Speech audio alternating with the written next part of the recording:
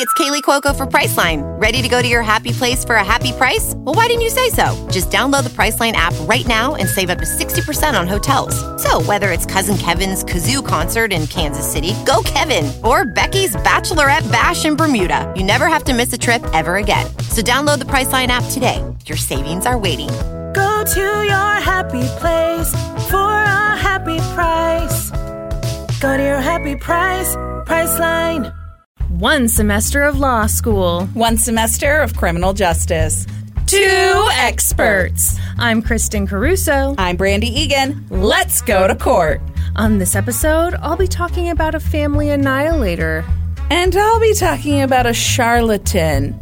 A family fucking annihilator? Who do you think you are? Me? Yeah. You know what I'm going to do today? What?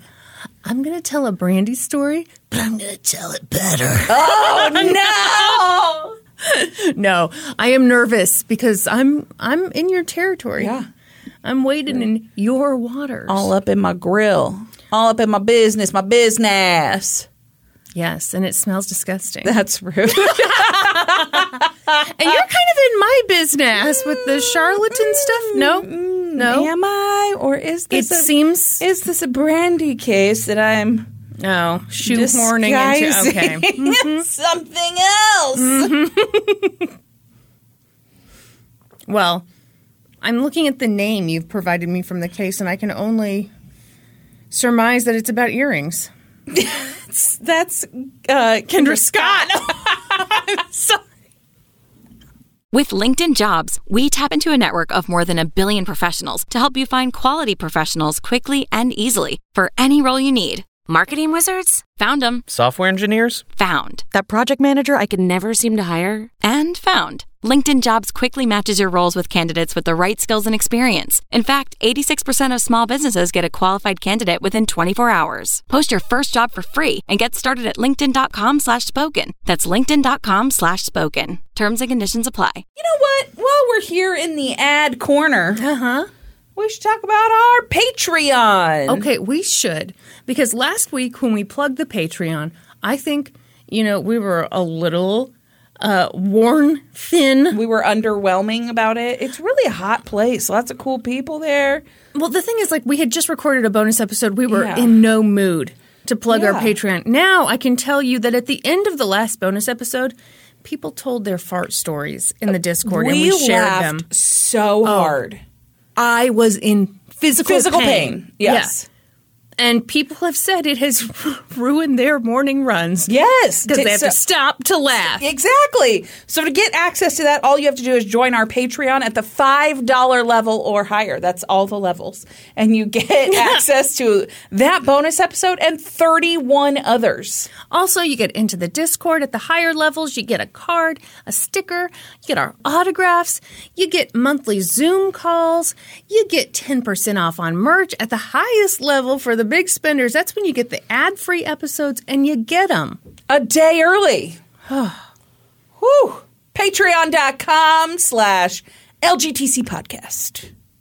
That's where you go to get it. This is where you do it. You going to tell me about a charlatan, are you? I am going to tell you about a charlatan. What if you were the charlatan who came to town saying you were going to tell me about a charlatan, and really you told me about a family annihilator?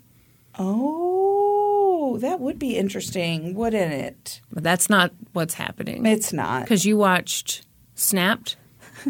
You didn't watch Snapped. I did not watch Snapped, you asshole. I did, however, watch an episode of... It troubles me that you look so confused looking at your computer right now. Are you unprepared for this moment? There's one little note that I'm missing, and I'm trying to find it real fast. I meant to make a note of it. I realized it on my drive over here, but I hadn't made a note. And then I was like, I'll remember to do that as soon as I sit down. And then you know what I did? Forgot. That's exactly right. So right now I'm currently stalling while I look for the note. You know, everyone, it's tough to be the only professional on this podcast. And I know that's frustrating for a lot of you. You think that Brandy is just here for the sex appeal. And that is why she was hired. Didn't really think it through, the podcast thing. You wouldn't see her, but that's on me. Have you found it yet? I did. Hold on. Right. I'm writing it down right now. That's not what I wrote. Oh, my God. Exactly what you said. Anyway. Okay. Oh, are you ready now? I am. I'm ready now. Good. Okay. I'm ready. I was born ready. I don't know what you're talking about. Anyway, did you say that I'm very attractive? Is that what you were saying during the... Absolutely not. I have no memory. I said you were hired only for your sex appeal. Oh, that's not really the same. Yeah, it is. All right. What do you mean? If you're hired for your sex appeal, it's because you're hot. What are you talking about? Okay. Well, how do you interpret that? I don't know.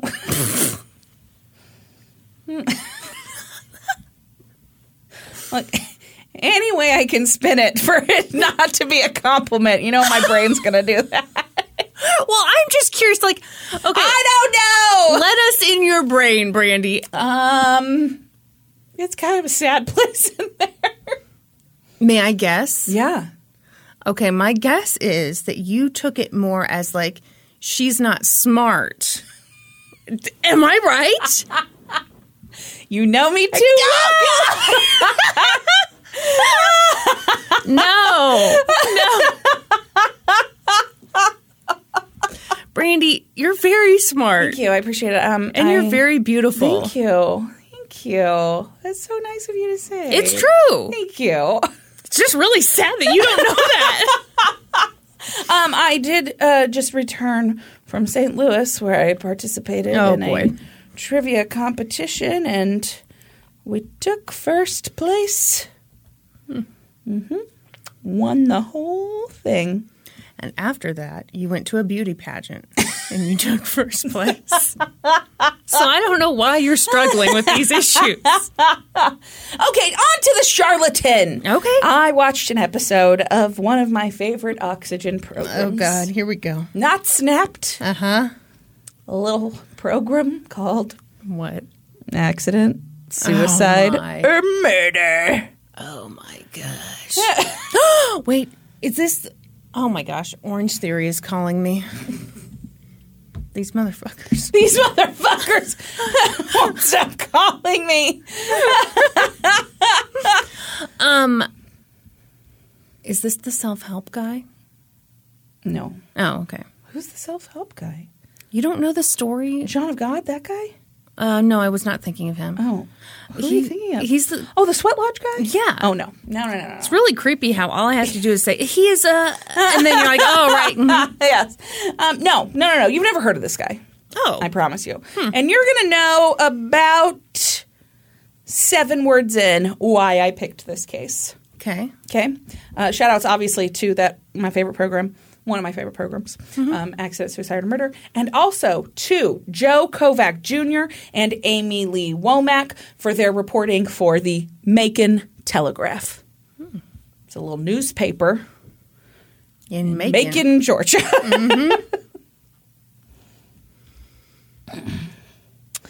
It was the early morning hours of June 12th, 2015. Your birthday. When William Pounds III What?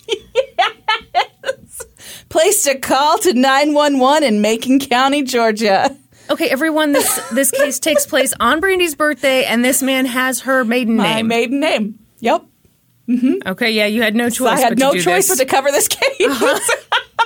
Could be a real stinker, but it won't matter. It won't matter one bit.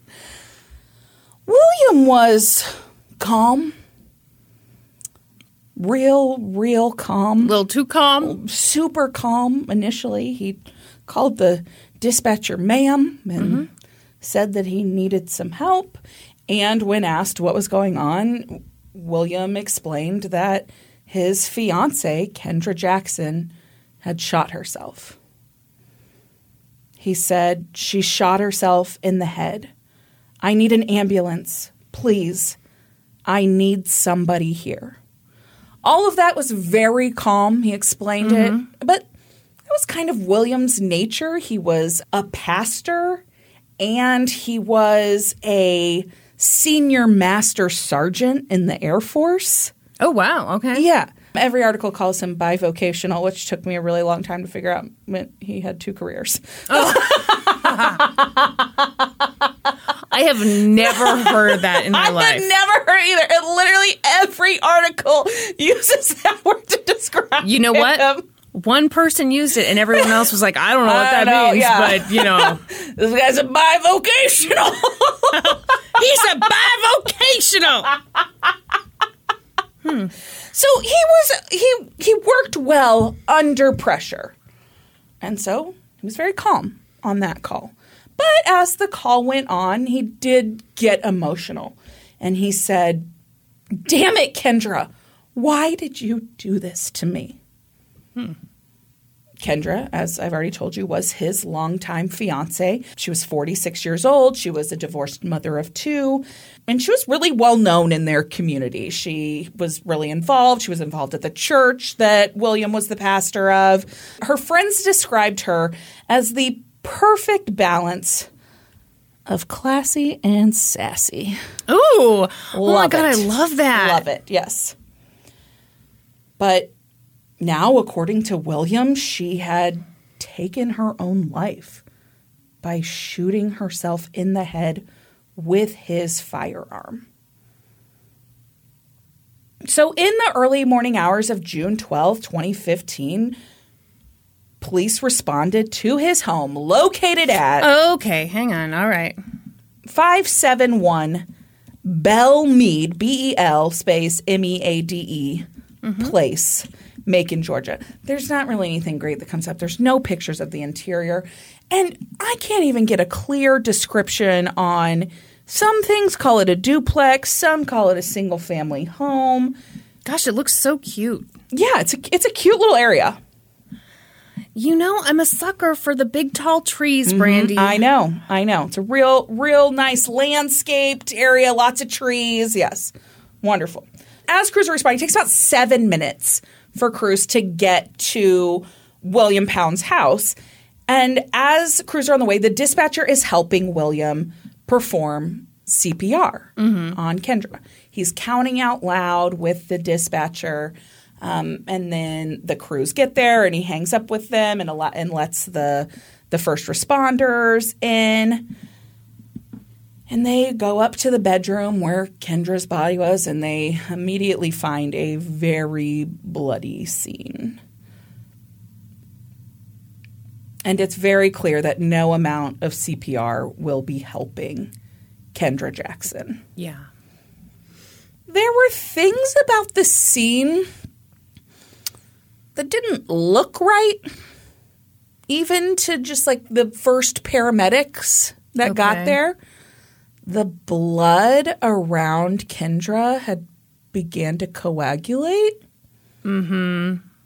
Which to them meant that she'd been laying on the floor there for upwards of an hour. Yeah. And did he say in the 911 call that he witnessed her shoot herself? I'm glad you ask. So in the 911 call, he initially says she grabbed for the gun. Oh. And then a couple minutes later, he says, I tried to get the gun away from her. And then when the first firefighter arrived on the scene, he said, I was downstairs watching TV with Kendra. We got in a fight. She ran upstairs, slammed the door, and I heard the gun go off. Okay. So those are all very different accounts. Yep. So that account is the first one that is told on scene. So that's like the first firefighter who walks in the door and is like, hey, where's the body? What's going on? He sends the paramedics upstairs. William Pounds met him at the front door and is like, this is what happened, and I've been performing CPR on her. And immediately they're like, okay, something's not jiving here. And so they call a homicide detective in immediately. Lieutenant Shelley Rutherford was called in, and she was there within minutes. And she said that she treats every case as if it is a homicide until she can prove differently. So even though the original dispatch went out that they were responding to a suicide call, she said she walked in the scene processing it like a homicide. And so from the beginning, there were inconsistencies with the story that William was telling. First of all, he'd told 3 different stories at this point. Yeah, this doesn't take a genius. Second of all, the version that he was telling at the scene about her running upstairs, slamming the door and shooting the gun didn't make any sense because there was blood on the outside portion of the bedroom door. Yeah. So it had to have been open at the time the gun was fired. Yeah. Also, Kendra's body was laying on the floor of the bedroom with her hand up by her head and the gun just resting neatly right next to it. Yeah, that's not how that works. And that's exactly what Shelley Rutherford said. She said, that's how it happens in movies. Yeah. That's not how it happens in real life. You never find the gun just directly next to the person who has ended their life if they have truly died by suicide. I'm surprised with his background he didn't think of that. You know, it's interesting that you mention his background because one of the things that stuck out to the paramedics immediately is that this man is a senior master sergeant in the Air Force.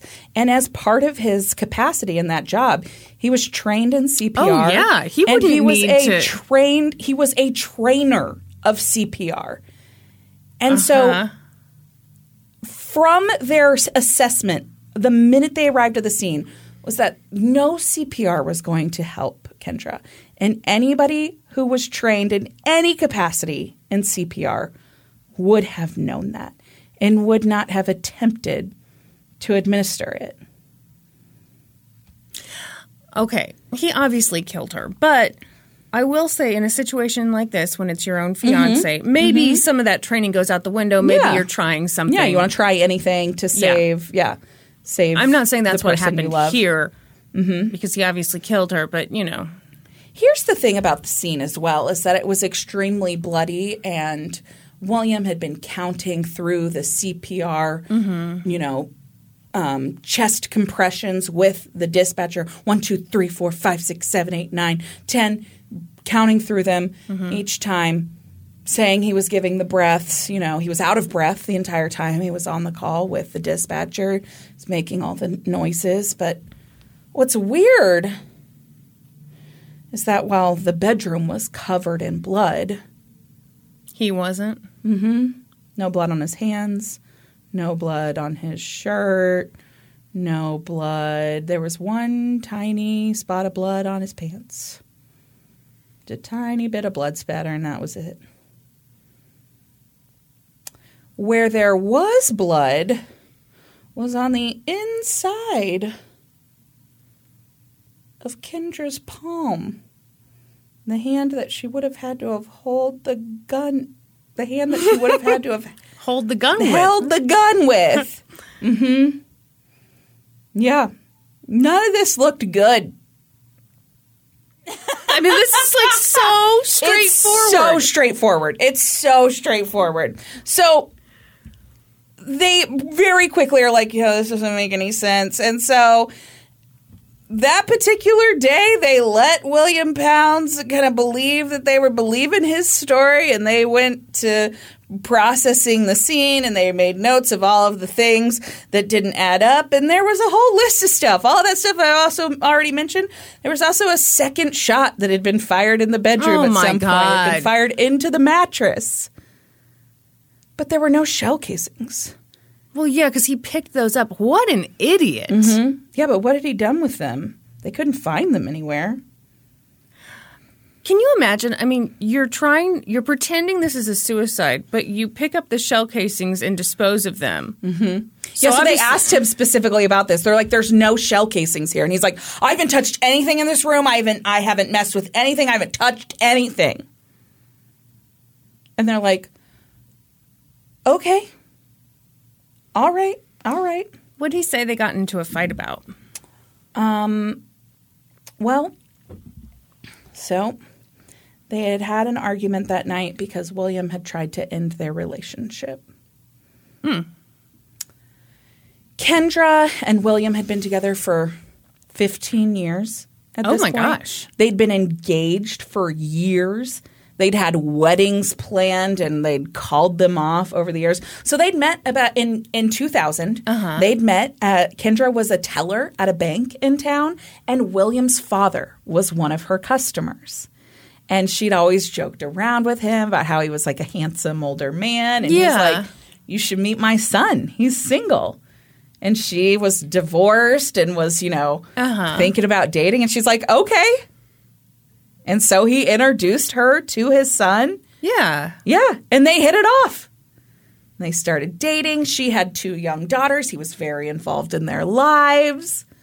I'm such a sucker because even though I know where this goes, I'm like, oh, that's wonderful. And he was this great guy. He was in the military. He was a pastor. He was a really well-respected pastor at this historic church. It had been started back on a plantation in Georgia back in 1850-something when enslaved people would preach in just an open, like, arboretum on a plantation. And then they built a church on that same area when they'd gained their freedom. Wow, that's cool. Yeah. And then it was like maybe 2010, 2012 when he'd taken over the church and become the pastor there, and everybody loved him. Was he the head pastor? He was there was like 2 pastors that kind of shared the duties. Okay. Yeah. Super charming guy. Very smart guy, very well-spoken. Handsome? Very handsome. Very handsome. Why do you always bury the lead? I will say. Okay. There is some pictures of the night of Kendra's death, and he is wearing a Billabong shirt. Big fan. Worn many Billabong shirts in my day. Right. But he pairs them with a pair of And One cargo sweatpants. Oh, the cargo sweatpants. Yeah. That's So I will tell you that David owns this exact pair of sweatpants.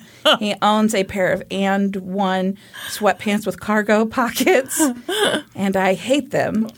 And I have made many attempts to replace them. I buy him new sweatpants that have, an assortment of pockets, but maybe not in a cargo capacity. right.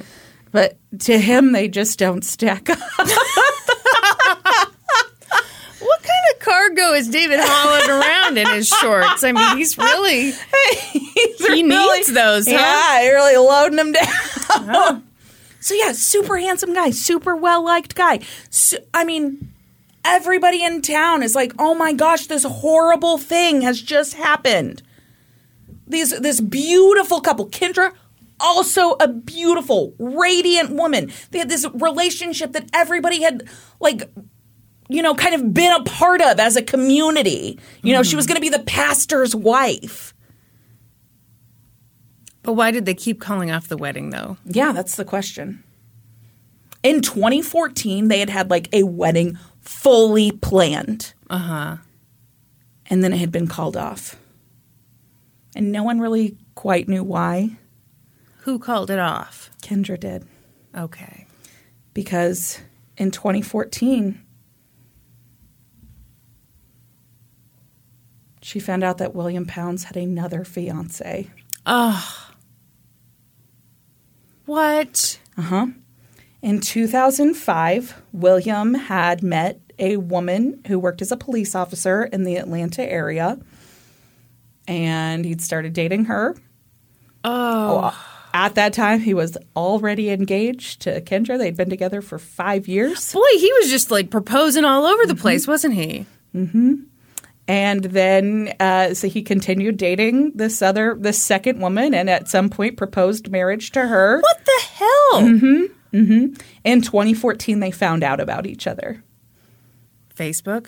I'm not sure how they found out about each other, but they talked to each other first. Wow. And then together, they confronted William. Wow. But William was super charming. And he convinced them both that it was over with the other one, and he kept on dating both of them. What? Mm-hmm. After they'd made contact with one another. Yeah. Wow. Yeah. Ooh, he was a master manipulator. Mm-hmm. Ugh. Mm-hmm. So this is the information that detectives find in the early days of the investigation. That okay, what is the motive here? And they find out that he had 2 fiancés at the same time, and he told them that the night of the shooting that he had told Kendra that he was calling off their relationship. He was in love with the other woman. He'd never stopped dating her, and it was time for him and Kendra to be done. He wanted to put his full effort into that relationship. Mm-hmm. And she'd lost it. She'd grabbed his gun, and she'd taken her own life. And so detectives tracked down the other fiancé and talked to her, and it turns out that some of what William had told them kind of checked out. That, yeah, he was dating 2 women at the same time, and yeah, it seemed like maybe he had told Kendra that he was going to No, he didn't. should call things off because on June 12th, he was supposed to marry the other fiancé. Yeah, they had a wedding planned. That day? That day! Yeah, so Kendra dies like sometime after midnight on June 12th, early morning hours. Later that night, he's supposed to marry the other fiancé. What the fuck? Yeah. Mm-hmm. Mm-hmm. Yep. Did he really think he was going to get away with this? He sure did. He sure did. So they've obviously already flagged all the things at the scene that don't look like a suicide. And then they go back to his 911 call and they listen to it over and over and over again. And he's doing the CPR. He's counting the chest compressions. He's doing all this stuff. But there are times on the call where the dispatcher is trying to talk to William and he's not responding. And they're able to figure out that he's been muting the phone. Because he'll come back on and be like, sorry. What was that? That's weird. And at one point, when he unmutes the phone, in the background, they can hear the sound of what sounds like a toilet flushing. Perhaps he flushed those shell casings down the toilet. Okay, but I mean, still. What? At another point in the call, the dispatcher is talking to him, and she's asking where he is in the house because the crews are about to arrive at the address, and he's going to need to let them in, and they need to know where the gun is and all of that, standard procedure. And he's counting the CPR compressions. And then he tells the dispatcher that he's coming down to unlock the front door. And he's still counting the chest compressions. Wow. He forgot to stop pretending to perform CPR. Oh, wow. I don't even know what to say. Yeah.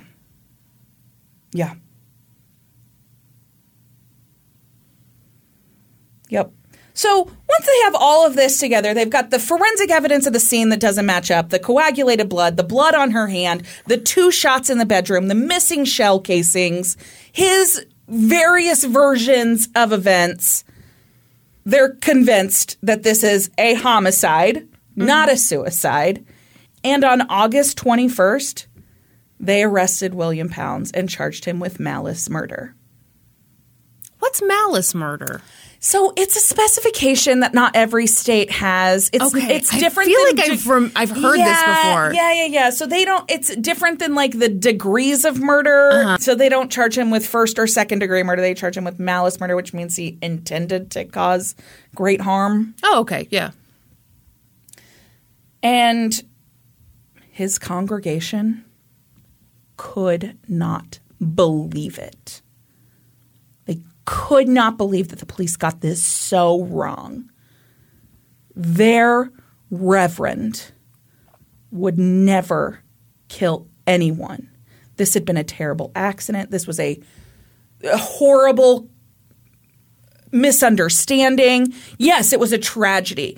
Kendra, this beautiful, vibrant mother of two, her life had ended, but she had ended it. And they refused to believe anything else. Okay. So there are so many reasons why this is fucked up. Mm-hmm. One of them being, of course you don't think your minister is capable of murder. I mean, if you do, why have you been going to that church? You wouldn't go to that church, exactly. But the other thing is, like, okay, so this is a black man. Mm-hmm. And I assume this is a mostly black congregation. I would assume so, yes. So, yeah, you're probably going to assume that the police, that they've got it out for him. Absolutely. This man you trust. Absolutely. Says, my fiance died by suicide. Mm-hmm. Yeah, you would believe that. Yeah. And it would seem like just a tragedy upon tragedy. Yeah, absolutely. Absolutely. What they didn't know, what his congregation didn't know, that like from the minute... Is that he's a dumbass murderer? Well, yeah, and from the minute like Kendra's death had occurred, from the minute he murdered Kendra, mm-hmm. he distanced himself from her loved ones, from her children, her children were teenagers. They had been a part of his life. He had been a part of their life since they were very young. Mm-hmm. And then he like completely cut off communication with them, wouldn't see them, like, yeah, he murdered their mother and he didn't want to have to face them. Yeah. Yeah. So his congregation could not believe that he had been arrested and charged with Kendra Jackson's murder. And so they did a fundraiser. Oh. And they raised his $500,000 bond. Oh, shit. Mm-hmm. Oh, wow. And at his bond hearing, they testified as character witnesses. Some of them were asked on the stand if they knew that William Pounds was engaged to two women at the same time, and they said no, admittedly they did not. Mm-hmm. But that didn't change how they felt about him. Maybe that was an indiscretion, but mm-hmm. he was a good man. He was a man of God. And so William was released on bond. Oh, I'm so disgusted. Oh, my gosh. It's horrible. His bond did hold very specific special conditions. He was basically under house arrest with some very specific exceptions. He was allowed to make weekly grocery trips. Mm-hmm. He was allowed to make weekly trips to Walmart, like one specific Walmart location. He was allowed to go to a counseling center. Was it a super center? I don't know. They specifically mentioned a separate grocery store and Walmart, so I'm guessing not. Okay. Mm-hmm. Mm-hmm. He was allowed to have a monthly visit with his barber. Okay. Mm-hmm. He was allowed to attend 2 different churches on alternating weeks. So there was a church that – this is what makes me think that he shared the duties of the pastor of the church, because on one week he would attend services at a church, and on the other week he would perform services at his church. Mm-hmm. But he could only do that every other week. So, yeah, he's out on bond on murder charges, and he's still – I was going to say, preaching from the pulpit. He gets out about as often as I do. Uh-huh. Mm-hmm. He was also allowed to go to any doctor's appointments and have meetings with his attorney. Sure. In March of 2016, William Pounds' bond was revoked, and he was returned to jail after he was photographed attending a Mardi Gras party. Oh, wow. Yep. Mm-hmm. Don't worry, though, because the judge did later reinstate William's bond, but he was like, okay, remember, this time, super double promise, you're not going to break those specifications. You're only going to go to the grocery store and Walmart and the doctor and the barber and, all that. Are they not concerned at all about how bold this is? Apparently He went not. to a fucking party. Yeah. Yeah, he went to a fucking party. He, I assume, posed for a photo? Yeah. Yeah. And this wasn't like a party at somebody's house. This was a party at a convention center. Oh, great. So he can meet new people. This is a formal event that he attended. Yeah. He's bold as fuck. Mm-hmm. So he gets his bond revoked. He goes back to jail, but then he petitions again for bond, and the judge's like, okay, but do you super promise this time? And he's like, I super double pinky promise. And the judge's like, okay. And then in August of 2016, William was back in court because prosecutors were there to tell the judge that William had been violating his bond conditions again. You're kidding. Mm-hmm. He'd been visiting family, visiting friends, going out to eat, going shopping, just living it up, doing whatever the fuck he wanted. Yeah. This is just disgusting. It's disgusting. Yeah. Again, the judge revoked William's bond, but this time he ordered that William Pounds would be held in jail until his trial. So I read a newspaper article about this, and at the time his attorney was like, well, that is going to make it tougher to prepare for trial because it'd be much easier if he could come to my office, but, that's what the judge says, and so that's what we'll do. Yeah, I mean, he could have just, Followed his bond requirements. Also, how would you feel if you were a member of this congregation, you paid all of that money to bond him out, and then he's violating his bond conditions? I'd be fucking pissed. Yeah. And violating them multiple times. Yeah. What's that term? Faith abuse? I thought you were going to quote George Bush, which is what I did here. What? Fool me once. Shame on you. Fool me. You can't get fooled again. That's what I'm always saying to people. Finally, it was October of 2017, and William Pounds was in court for his trial. Prosecutors were really nervous about the trial. They were nervous that the jurors would put more weight into any testimony that William Pounds might give because he was a pastor, because they would see him as a man of God. They feared that if he testified, that might outweigh whatever. Well, yeah, I mean, it sounds like he's a fucking smooth talker. He's a real fucking smooth talker. So the prosecution laid out all of their evidence. They had the dispatcher take the stand and talk about the weird 911 call. They had the lead detective take the stand and talk about all the things at the crime scene that didn't make any fucking sense. They played the 911 call for the jury. And it's good. It's a good case. It's a strong case. Yeah. But just as the prosecution suspected he might, William Pounds took the stand in his own defense. And he was great on the stand. He testified about how he and Kendra had been together for more than 15 years. He told the story of how they met through his father at the bank. He testified that— It is a really cute story. It is a super cute story. He testified that he believed that they had both seen other people at different points during their relationship. Oh, there's blame to go around. He testified that he had met another woman in 2005, that she was a police officer from the Atlanta area, and that they had slept together on the first date. And he testified that they had then maintained a relationship, and at some point he had asked that other woman to marry him, even though he was already engaged to Kendra. He told the court that in 2014, his two fiancées had learned of each other's existences and they had confronted him about it. But he'd managed to smooth it all over. He testified that he had made, quote, false assurances to both women and convinced each of them that he had stopped seeing the other, but in actuality, he had continued seeing them both. He then testified about the night that Kendra Jackson died. He said that on the night of June 11th, 2015, and into the early morning hours of June 12th, he and Kendra had sat in bed watching the NBA Finals. He said that Kendra had a beer, they'd shared some dessert, and at some point he decided it was time to come clean with her.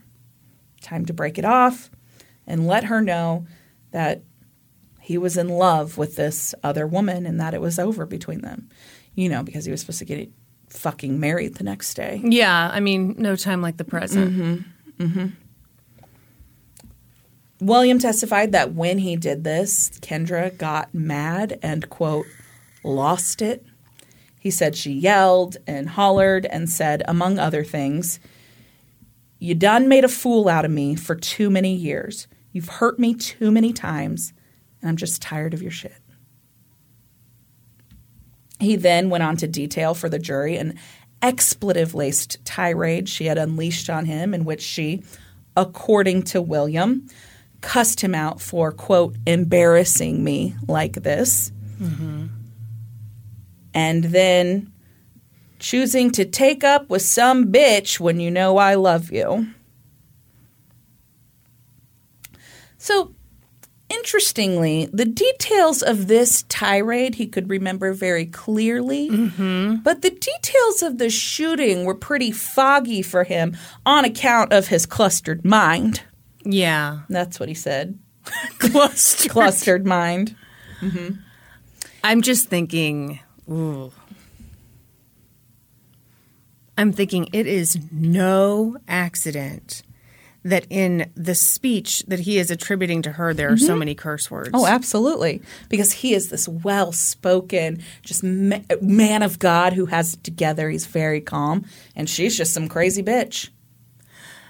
And a lot of people, and I think, you know, particularly in the South and Midwest too, like a woman cursing. Oh, yeah. Yeah. It's so shocking my dad has to call them F-bombs. That's right. Who the hell calls them F-bombs? Your dad. And every other old person. Yeah.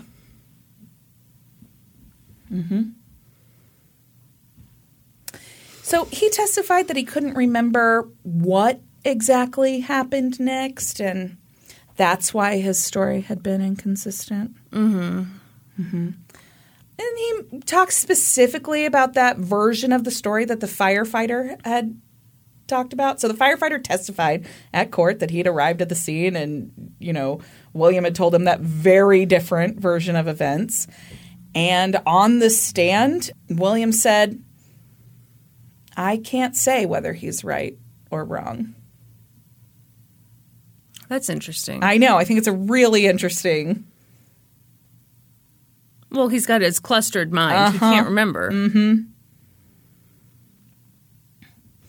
Then William Pounds testified to his version of what happened that night.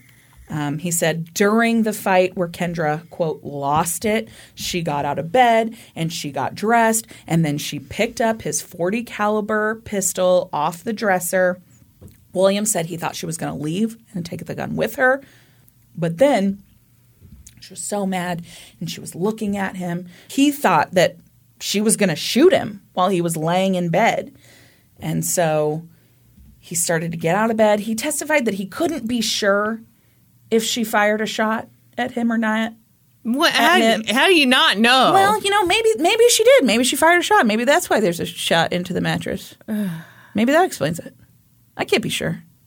Yeah. You can't be sure? You can't be sure if a shot was fired at you? Really, William Pounds? My concern is that you're not as charmed by him as you need to be. I'm not charmed by Mr. William Pounds. Other than the fact that I like his name is William Pounds. Yeah, you sure do. Yeah, it was just all a blur. He couldn't be sure. What he was sure of was that something changed in her. It was clear to him that she was not going to shoot him because at that point, she stuck the gun to her head. William said he begged her to stop. He yelled, "Please stop!" And he, scrambled to try and get up out of the bed, and he scurried across the blankets, that's what he said, to the foot of the bed where Kendra was standing. He said, "I put my hands on her hands. I remember. I tried to get the gun. And then I heard the gun go off." At this point, William broke down on the stand, and through tears he said, "Blood was just everywhere." I'd like to point out that according to his version of the testimony right here, he was in physical contact with Kendra when she shot herself, according to him. And there was blood everywhere. Yes, yet he had no on blood on him. Just fun facts all around. Yeah, that's super fun. Yeah. You're a great time at parties. Yes, I am. William Pound's testimony lasted about 90 minutes and concluded with 2 direct questions from his defense attorney. The first was, did you put that gun to the head of Kendra Jackson and pull the trigger? And William said, no, sir. I could never do that. The final question was, did you kill her? And William Pound said, no, sir. No, sir. During closing arguments, the defense... I found nothing about cross-examination, so sorry, you get nothing. Boy. Don't think that I'm not a little upset about the fact that you couldn't tell me what dessert they had that night. Seems like this program is leaving out key details. Key details, yes. During closing arguments, the defense did that thing I love.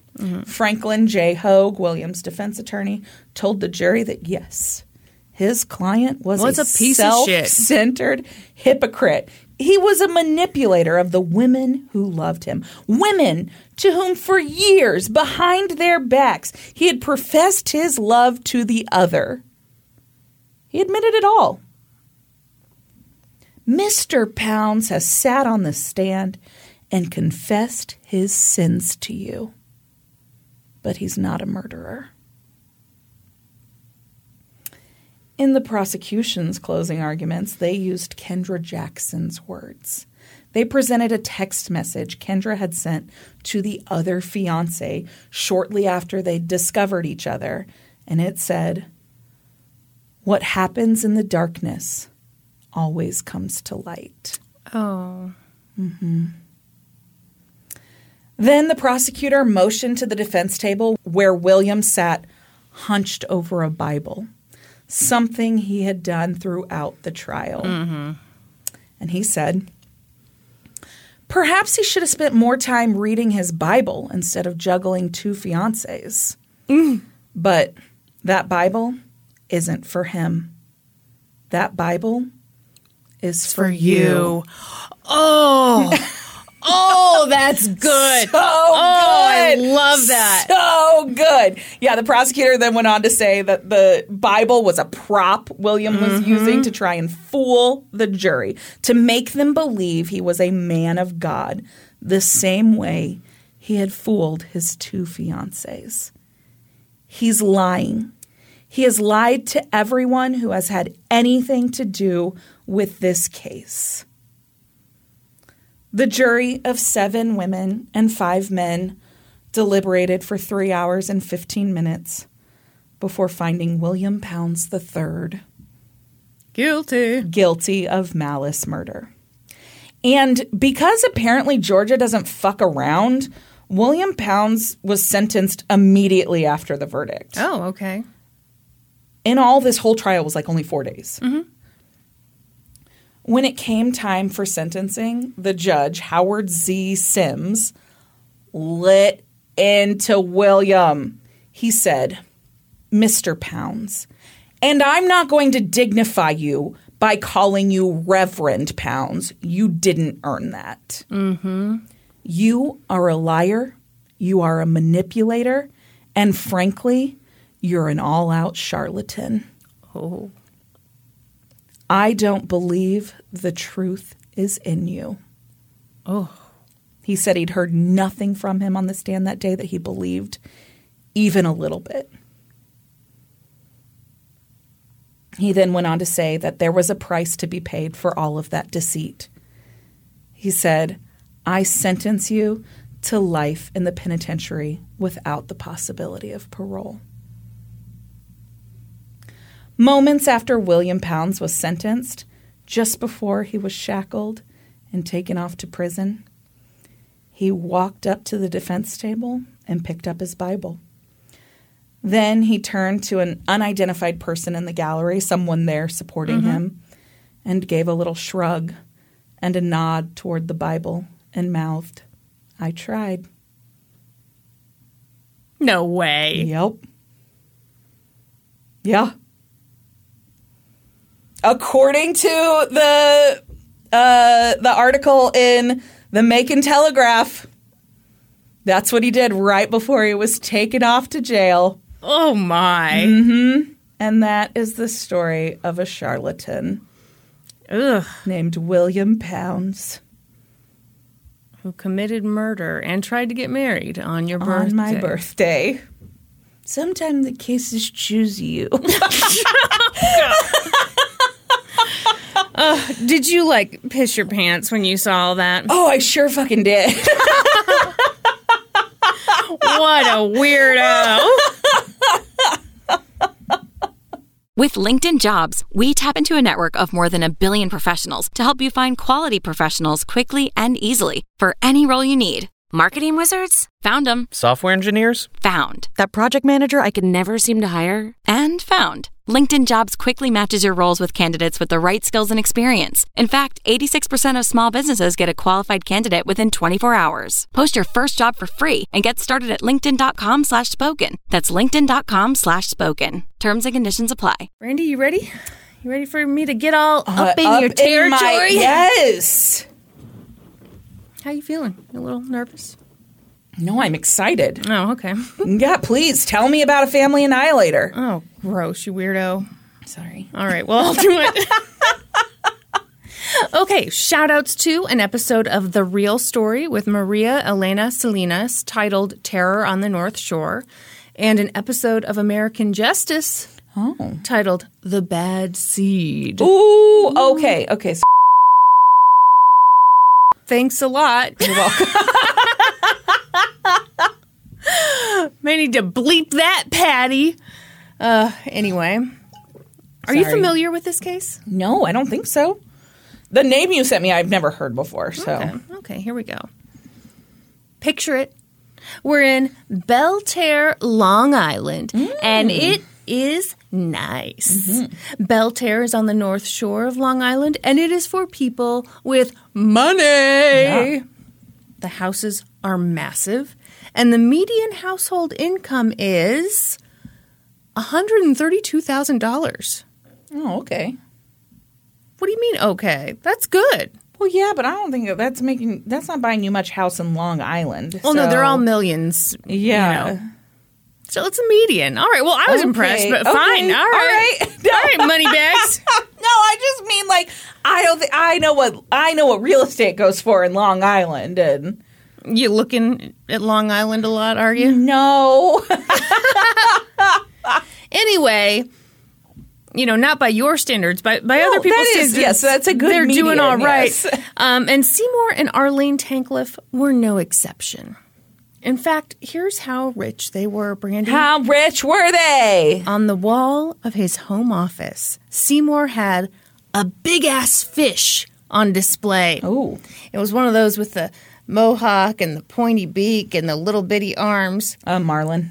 It's the kind of office accessory that just screams, ah, success. That was my dolphin impression. Was it a marlin?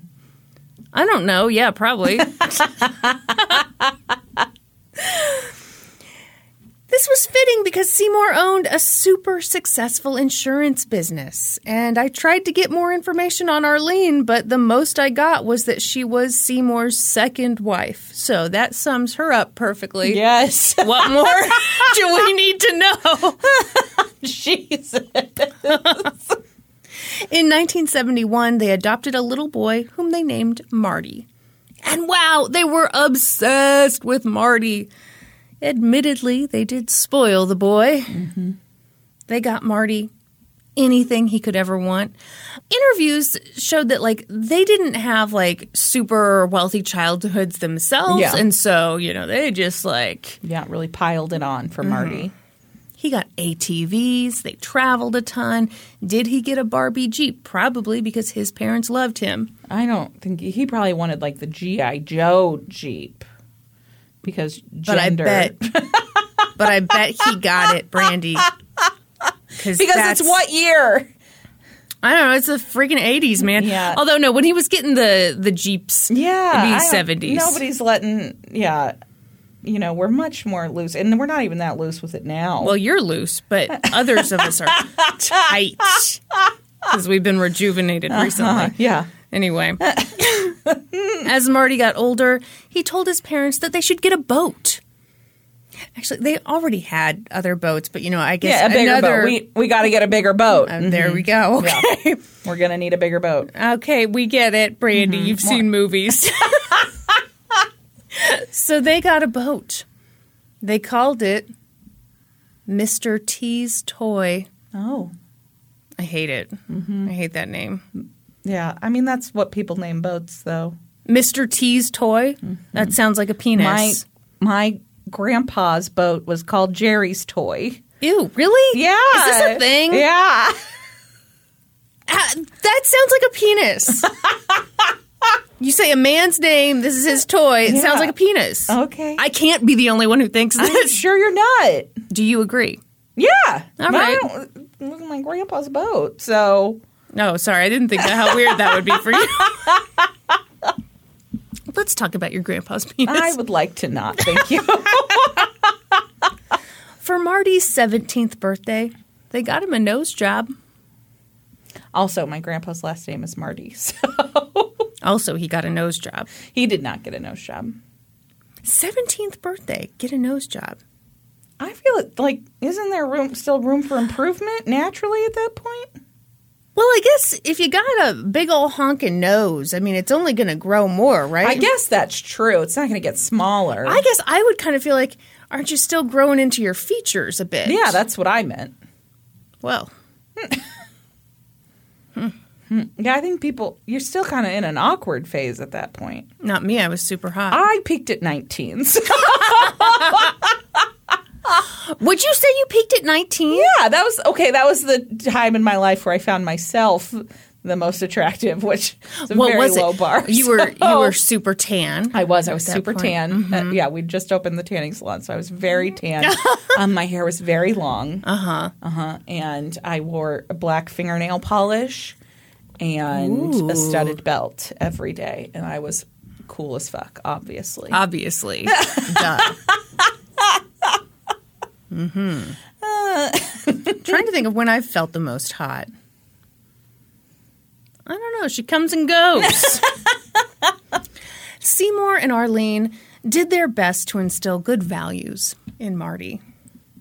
But judging from the title of that American Justice episode, I don't know that it worked. Yeah. Arlene wanted to raise a gentleman. So she taught him good manners, and she made sure that he learned how to cook and clean. And Seymour envisioned that one day Marty would take over the family business. So he tried to ensure that Marty had a good noggin for business. What is the family business? Insurance. Can you pay attention? Did you say that already? Yeah. Oh, okay. Successful What kind of insurance insurance company. I don't know. Big fish on the wall insurance? Oh, yes. Life insurance, homeowners. You want me to name different types of insurance? Am I like Bubba Gump here? Bubba Gump is two different people. Oh, you're right. Bubba. What was Bubba's Benjamin Buford Blue. Oh, God. I should have known you would know and be so smug about it. What? That's not even right. It's right. I'm super arrogant about it. It's probably not even right. Do we see? No, we shouldn't. Give me a break. I'm trying to tell you about a kid with a nose job, trying to tell you your favorite story on earth, and you're just looking up Bubba's on the internet. That's right. That's what Brandy searched for on Tinder in her hoe phase. Bubba's on the internet? Bubba's on the internet. What? He's going to get top billing? In order of appearance. That's going to take me for fucking ever to find him. Come on, Bubba. Anyway, how you doing? Oh, I'm doing great because we pay our editor by the minute. So I'm just like, hey, take however long you need to look up the name of an obscure character. I mean, no, he's not obscure. From Forrest Gump. Please don't rush. Don't rush this process at all. Yeah. What did I say his name was? Benjamin Buford Blue? Sure. That's correct. Permission to go back to my story. So, yeah, he's hoping Marty will take over the family business, which, by the way... is insurance. We already know this. Oh, do we? Big All fish right. on the wall insurance. Yeah, stop repeating it. Yeah, perhaps Marty would one day have a big-ass fish of his own on his office wall. Yeah. Okay, that's the dream. The dream. But let the record reflect that Marty Tankliff's life wasn't all peaches and cream. His parents... Total drag. They made him drive an old Lincoln Town Car to school. Ugh. Just try to look cool in a Lincoln Town Car, Brandy. I dare you. It's impossible unless you're sitting in the back seat of it. Why? Because then you have a driver. Okay, fair. Also, Marty wanted to use Mr. T's toy a lot. See? It sounds like penis. I don't make these things up. But he was only allowed to use it sometimes. What about the other boats? I don't know. I assume it was a sometimes basis there, too. Oh, okay. Well, I mean, yeah, he's a fucking teenager. You can't just be taking the boat out all willy-nilly. What if he really wants to? Too fucking bad. You fucking spoiled brat. Oh, bitch. I'm worried that My parents didn't have any boats. Did they let you drive a Lincoln Town Car to school? No. I drove a Dodge Avenger. It was very cool. Was very cool. Yep, so that's what he was dealing with, Brandy. You really don't know what other people have been through. So think about that the next time you judge somebody. Okay? I'll be sure to. Seymour had a daughter from a previous marriage. Her name is Sherry, and yes, it is spelled the same way that my mom spells her name. Thank you for asking. We were all wondering. And Sherry was a bit older than Marty. She considered herself as more of a mother figure to him than a sister. And as Marty matured, she grew kind of less and less pleased by his behavior. In fact, in early September of 1988, Sherry says that her dad, Seymour, came over to her place, sat down, and was just like disgusted. He's like, I'm done. His behavior is reprehensible. I have an appointment with an attorney to change the contents of my will. Okay. Yeah. Wow. Cutting him out. Cut. That's right. Sorry, I was thinking about that stupid Full House joke. Cut it out. Oh, God. Oh. You gotta do the finger. I know. You got to Yeah, finger it. bang. Yeah, okay.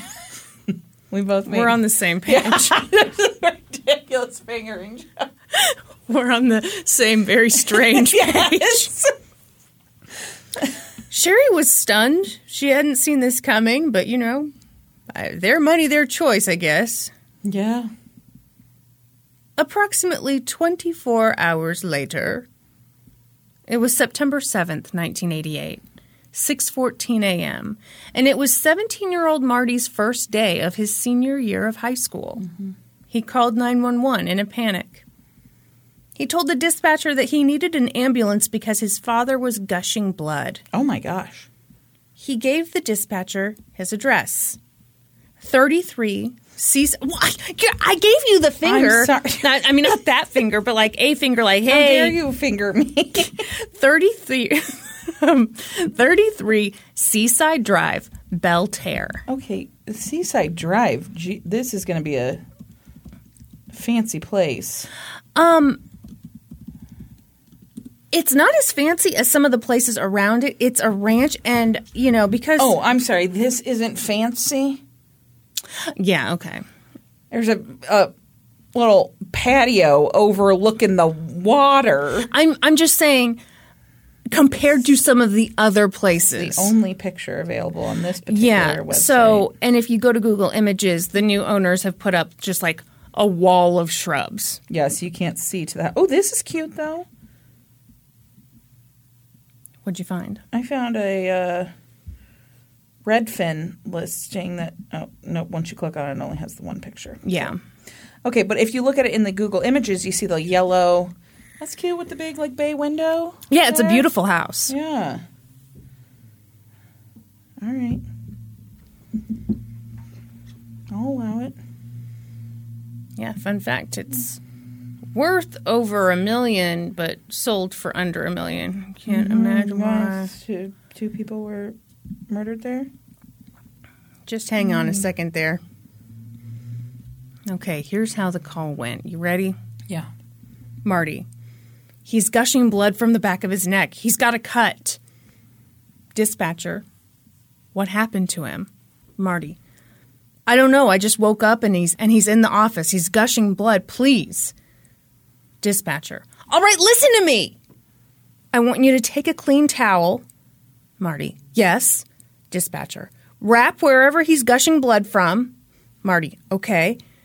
Dispatcher. Lay him down if possible. Get his feet elevated and we'll have someone down there for you. By the way, I listened to more of this 911 call. I got to say, the New Yorkers, they will tell you, slow down, I can't write that fast. They will tell you, no. I'll tell. I mean, my Midwest sensibilities were just scandalized. Yeah. Marty says he did what he could for his dad, and at some point went looking for his mom. He found her on the floor of the primary bedroom, dead. Was she also bleeding? Well, was there blood? It was very, very bloody. Okay. An ambulance arrived, and rescue workers found Seymour unconscious, but still alive. He had multiple stab wounds to his neck and chest. They rushed him to the hospital, and he slipped into a coma. There was nothing to be done for Arlene. She had been beaten over the head and nearly decapitated. Oh, my gosh. The scene in the bedroom showed that she'd fought for her life. Officers took Marty outside when they processed the scene, and Detective James McCready arrived, and he was immediately struck by Marty's odd demeanor. Marty was super calm. He didn't even seem upset. He was just sitting outside with his legs crossed and his bloody hands folded over his knees. Well, he'd rendered aid to his dad, so he would have blood on him. Sure, yeah. Just a little casual, though, was what the detective was thinking. Okay. So Detective James was kind of like, this is a little odd, and he approached Marty, and Marty immediately offered up a suspect. He said he knew who'd attacked his parents. It was the Bagel King of Long Island. What? Yeah. Famous bagel feud going on here? Everyone knew the Bagel King of Long Island. Okay. His name was Jerry Stewerman, and he was a fourth-generation bagel maker. He owned Strathmore Bagels, and he wore Capizios and a gold bagel pendant necklace. Okay, that was custom made, and that's fucking cool. He also wore, speaking of custom made, a curly toupee, which looked as good as you might imagine. Capizios were cool.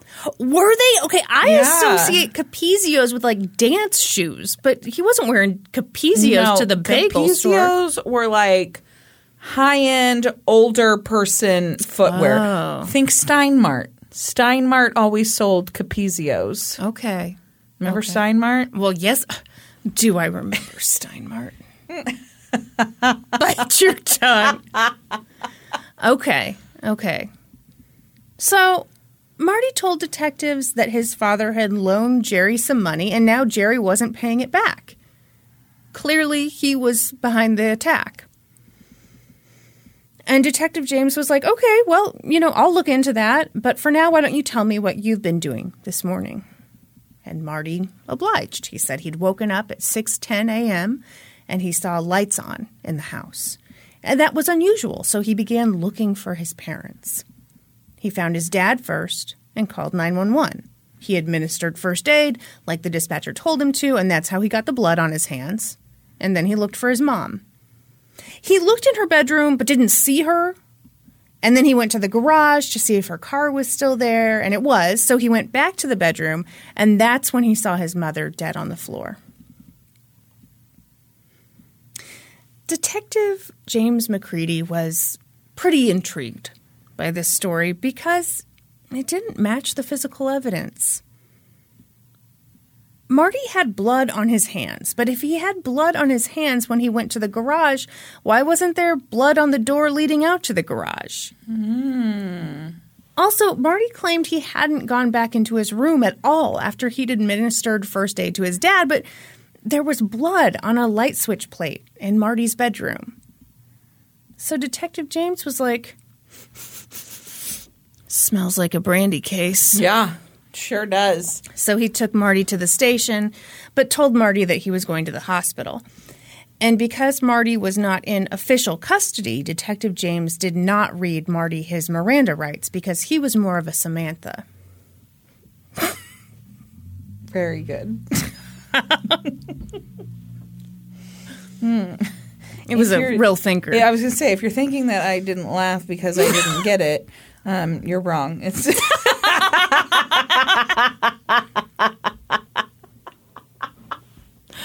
You know what? Here's the thing. I laughed when I wrote it. Very good. And I smiled to myself thinking, Brandy's going to hate that. Fun fact, Marty's lawyer didn't even know he was being interrogated. For the next few hours, detectives questioned Marty, and it got aggressive. But that was to be expected. The Suffolk County Homicide Squad was known for their interrogations. In fact, they had a very impressive 95% conviction rate based on confessions. No, that sounds like there's a lot of coerced confessions. No. Hey. Fuck, is this... No. Did Marty not kill his parents? Brandy, goddammit. See, they were the best in the biz. I don't okay? think that's how you get the 95%. Even the best in the biz do not have a 95% conviction rate on confessions. That is I'm sorry you're jealous. I'm sorry you're jealous of this homicide squad and how good they are at solving crimes. I'm real nervous now. I was about to say terrible things about Marty. I think I'm going to keep them to myself. You called him a brat earlier. Well, I still probably think he was a brat. I'm not sure he's a murderer. So they questioned Marty, and he kept denying it. He said, no, I didn't attack my parents. But the evidence suggested otherwise. Arlene had obviously died in a struggle, and detectives told Marty that they'd found hair in her fist. They'd tested the hair, and it belonged to Marty. Already? Yeah. They're fucking lying to him. There's no way. No, they tested the hair. No, it's a fucking 1988? Yep. Best technology. No. Yep. He'd done this. He'd done it, and this had been such a bloody crime scene. But he only had blood on his hands, and that was because he'd showered after he'd attacked his parents, hadn't he? And Marty said, no, I didn't attack my parents. I didn't take a shower this morning. I woke up and, But then they told him that they'd run a humidity test on the bathroom and determined that he had showered that morning. That's not a real thing. Oh, They're just fucking lying to him. It's very real. Is he going to ask if he gets to go to WrestleMania next? I shouldn't laugh at that, but, Yeah. Marty kept denying it. He hadn't attacked his parents. This wasn't a Brandy case. But finally, Detective James Turns out it was a Kristen case all along. How dare you lull me into a false sense of security? I'm just going to sit here and hear a nice little story about a family annihilator. Mm-hmm. And now it's turning into police corruption and a coerced confession. No, they did a humidity test. No, that doesn't fucking exist. But Marty doesn't know that. He's 17. fun fact, Marty had been brought up to trust Of course he had, police. because he's a rich white kid. Yeah. And a lot of people, I think people are more savvy about this now, but a lot of people didn't know that police can lie to you. Yeah. In these interrogation settings, they can just make shit up like a humidity Like they did a test. humidity test, or like they tested hairs and they were 100% his, no doubt about it, because they got one of them super fast hair testing machines. I don't know why they buy the super slow ones Right. when the super fast ones are just right there available. Oh my gosh.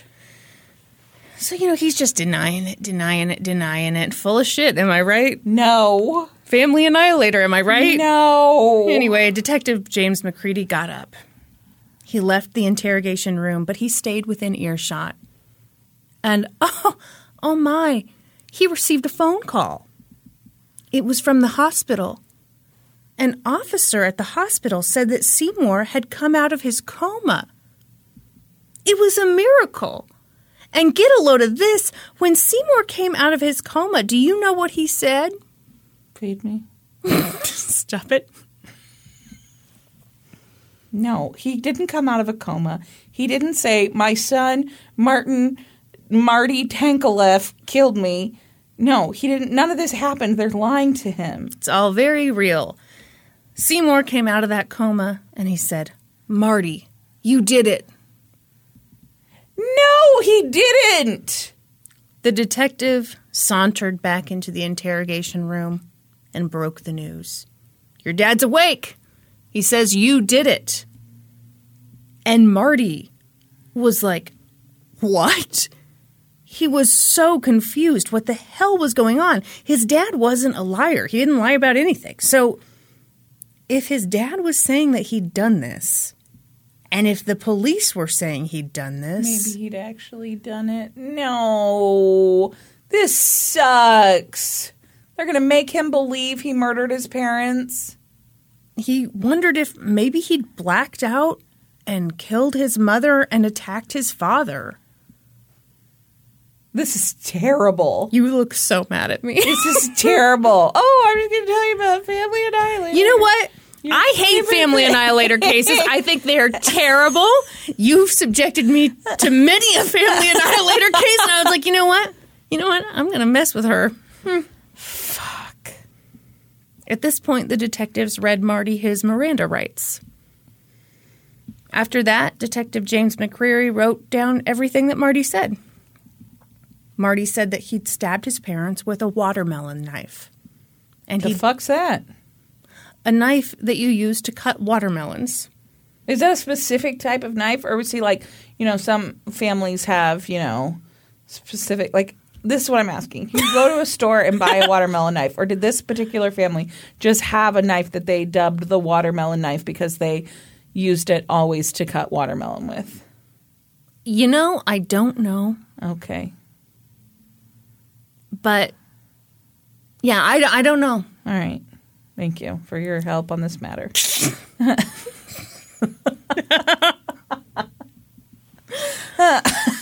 So that's what he said. He'd used a watermelon knife, and he'd beaten his mom with a dumbbell.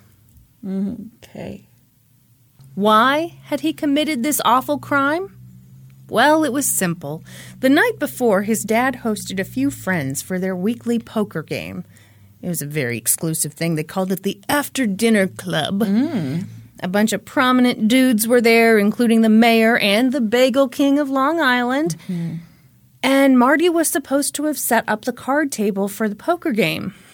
He forgot. He forgot. And you know what? His parents got mad at him. And this enraged Marty. How dare they get mad at him about that stupid card table? And so he decided to kill them. That's stupid. It's a motive for a double murder. No. So real. No. He told the detectives, I decided to kill my mother first. I ran across the bed. I got to her quick. She fought me. So detailed. This written confession actually ends mid-sentence because in the middle of this confession, Marty's lawyer found out that he was being interrogated, and he called the station and was like, back the fuck up off my client. So the statement ends, I cut at her throat and neck. I left to ... So the interrogation stopped.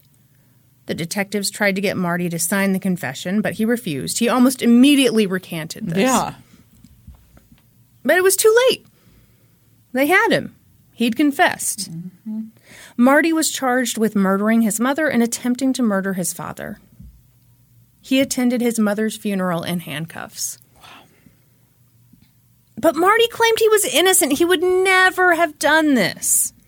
He maintained that the real killer was probably the Bagel King of Long Island. Yeah, and the Bagel King was there the previous night, so it's very possible. He was the last one to leave the party. Well, for fuck's sake, he's probably got blood all over his capezios. And that won't wash out. No. Capezios famously difficult to clean. Really? No, I just made that up right now. So, he said the thing about Jerry owed Seymour $500K. He wasn't paying it back, and that was true. Seymour had invested in Jerry's business. He'd loaned him $500K at an interest rate of like 35%. Holy, that's worse than a credit card. Oh, it's nuts. And Cocoa nuts. Well, here's the thing. Jerry had a gambling problem. I think maybe he had a tough time getting loans, and so this was what he did. The worst terms ever. Also, you have to give me bagels. Sorry. Blueberry bagels for you? Is that what you would do? I do love a blueberry bagel. Mm-hmm. What kind of schmear you like on a bagel? I like a whipped. You're all about the textures. I like it whipped. Whip it all night.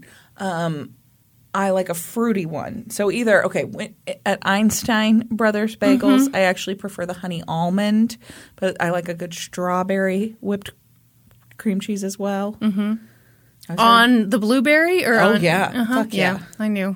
Yeah, blueberry and strawberry, delicious together. Mm-hmm. There you go. We don't mean to tell you how to You know what I don't like? What? Smoked salmon. Savory bagel. I love a savory bagel. Fuck off. No, I don't. You ever had an everything bagel? No, fuck right off, everything bagel. I'm not the least bit interested in you. All right. Well, this is terribly disappointing and upsetting. You ever had one of those cinnamon crunch bagels from Panera? See, I'm not as into the sweet bagels. Okay. Well, have you ever had one? I don't think I have. Okay, so maybe I have. It's got like a crispy cinnamon sugar coating on the outside of it. I mean, that does sound good. Yeah, it's fucking delicious. But you know what the problem with Panera is? It tastes like hospital food? No, they only have plain cream cheese there. Yeah, why don't they mix it up? I don't know. That'd be so easy. Yeah. Panera, I know you're listening. The CEO of Panera, famously huge fan of the podcast. Did you see someone in the Discord was teasing us because we make fun of Panera as a first date? I mean, if you go to Panera on a first date, God bless. Yeah. We used to go to Panera at the mall all the time because it made us feel like we were fancy. Sophisticated ladies. Yeah. And we were. Yeah, okay.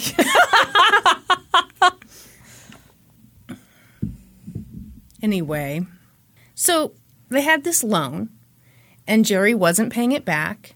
And the loan was, according to the New York Times, secured by shares in Jerry's bagel stores and several racehorses.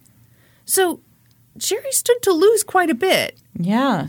And apparently, 2 weeks before the attacks, Seymour went to the bagel store and confronted Jerry about the money he owed him, and Jerry grabbed him, pulled him across the counter, and said, "I'll cut your throat." That's...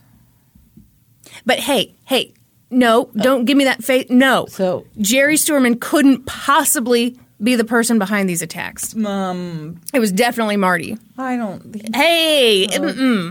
By the way, I'm going to tell you what Jerry was doing in the aftermath of the attack on Arlene and Seymour, and I don't want you to make too much of it, okay? I don't want you to overreact. What was he up to? Well, you see, He was the last one to leave the home that night. Yeah. And shortly afterward, he withdrew $15,000 from a joint bank account that he shared with Seymour Tankleff. And then he faked his own death. What? He left a note for his children and girlfriend on how they could collect his life insurance policy. Okay, so he for sure No. did this. No.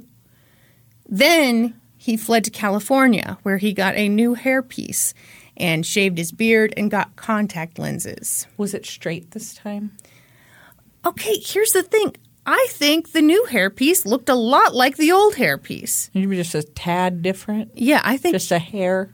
I think he liked the look Yeah. and was not willing to sacrifice it. It'd be like if you went on the run. Yeah. This is the longest my hair's ever been. You're losing your mind if you think I'm cutting it off. If anything, you'd get extensions to have even longer hair. People be like, oh, what's that? Oh, it's just a mermaid. It's exactly what they'd say. It is. And then they'd be like, is that mermaid ordering Domino's? Oh, this is how we catch her. This is how we get her. So we take her down. Jerry also got a new name. What, Gerald? Jay Winston. Oh, that's not enough of a change, my dude. Jerry Stuerman to Jay Winston? That's a good change. All right. Well, how Used different? to be Shithouse. How different do you want it to be? I mean, change up all the letters. This isn't Wordle. What are you talking about? What's J for? Is it? Are we talking the letter J or the J-A-Y? No, J-A-Y. Okay. All right. Well, that's probably smart because then, you know, if somebody says his name, he'll respond. If he changed it to Peter, people be yelling Peter at him all the time, and he wouldn't even blink an eye. Right. But you start with that first letter, and wow, that does it. Yeah. That's exactly what I'm saying. Thank you. By the way, this was an alias that Jerry used quite a bit. Well, then that's stupid. He had a lot of aliases. What other ones? Don't worry about it. There's nothing fishy about having a lot of aliases. There certainly is. Like 5. Yeah, there's certainly something No. fishy about that. How many aliases do you have? Don't worry about it. I'm Christina Potts. And when I go on the run, I get just a trim. And then I'm disguised. You know how I'm going to disguise myself? How? I'll wear glasses. Oh, my God. But those big Groucho Marx ones. Just blend right in. I could tell you right now, you would not do the things one needs to do. No. You're absolutely right. Yeah. Disgusting. We could never commit a crime together. I'd be like David Gann. Yeah, I mean, you'd have to be the one who does the thing. Yeah. And then I'm like, okay, Brady, you got to fuck off somewhere. All right. I'm going to send my good friend to you. Definitely not a hitman. So, about a month after the attacks, Seymour Tankleff died. He'd never come out of the coma. So, yeah, he didn't have the moment where he said, Marty, you did this. No, Marty, you did it. So, Marty was now charged with the murder of his mother and the murder of his father. Okay, did they know that Bagel Man had... Oh, yeah. Yeah, they knew he'd disappeared. Okay. Why? Does that worry you? Yeah. Didn't worry the detective. Obviously, because they've already pinned this on Marty. At this point, everyone knew that Jerry Stuerman was missing, and that was weird. According to you and me and, like, everybody. But couldn't have a thing to do with this. Detectives tracked Jerry down in California, okay, and brought him back to Long Island. Not because they thought he might be involved in the crime, but because they wanted him to testify for the prosecution at Marty's upcoming double murder trial. So the actual murderer is going to testify against the person that they've pinned the crime on. Great. Okay. Just making sure we're all clear what's happening there. Brandy, some people aren't as trusting as the Suffolk County police detectives, and those haters thought it was weird that Jerry had faked his own death and gone to the opposite side of the country so quickly after these attacks. So when he was interviewed by the media, Jerry did feel the need to explain himself. He said, "I couldn't take it anymore. I had too many problems. It just got too much for me, so I staged my death." To Detective James McCreary, this made perfect sense. Jerry had a lot going on, and he couldn't handle the pressure of being accused of something he didn't do. So, he'd faked his own death, altered his appearance, fled to California under an assumed name. Happens to the best of us. No. We've all been there. No. Yes. Absolutely not. Obviously, Marty had done this. He'd done it out of greed. He wanted his inheritance early. Except, the way the wills were written, Marty actually wouldn't get any money until he was like 25. Yeah. So, this was kind of a long con thing where, you kill your parents when you're 17 and then you just wait. 8 years. Yeah. Uh-huh. It's one of those. Yeah, because that's the thing that happens. By this point, with the exception of Marty's half-sister Sherry, everyone in Marty's extended family believed that he was innocent. There was no way he would have killed his parents. He was a good kid. He didn't have any history of violence. He had no motive. But that confession looked really bad. His half-sister didn't believe he was innocent? Yep. She believed he did it? Mm-hmm. Oh, no. She claimed that so he went to stay with her, I think, after he bailed out. And she and her husband sat him down. They were like, "Hey, we support you no matter what. Even if you did this, we support you."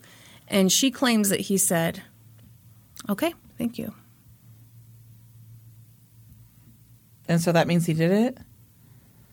Or he was not emotional. There's lots of reasons that people might not be emotional. Mm-hmm.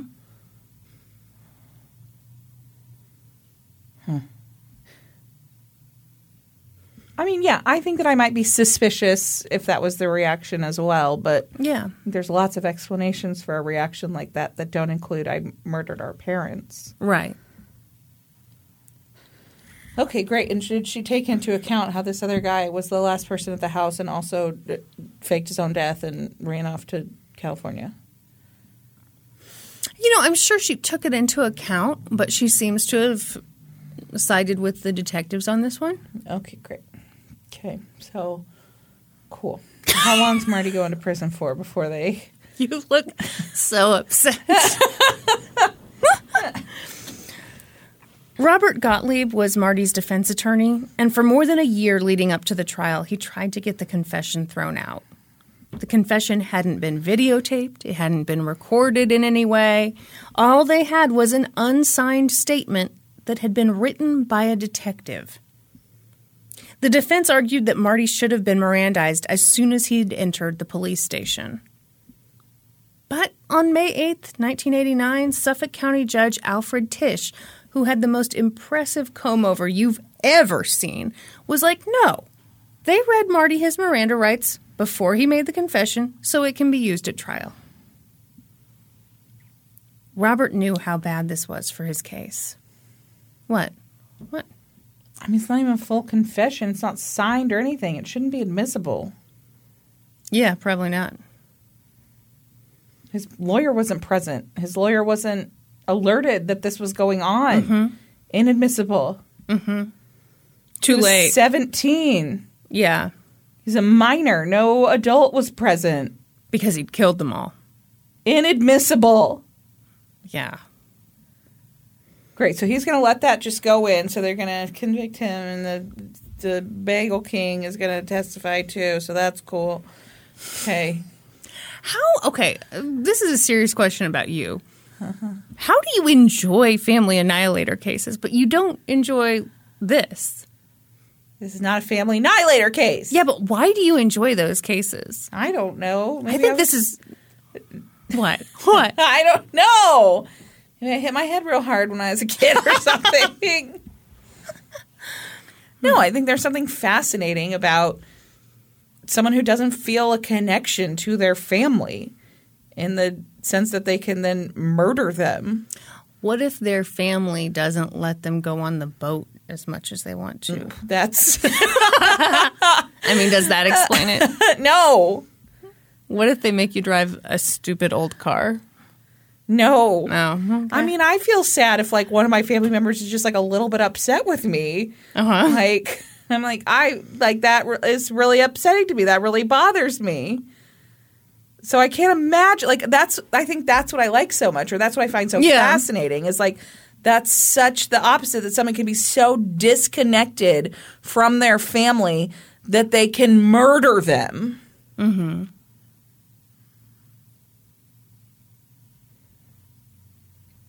Just gives me the creeps. Well, yeah, I don't think it's not creepy.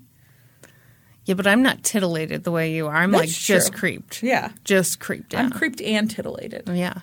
Yeah. Your nips are hard and your ears are erect. That's correct. All right.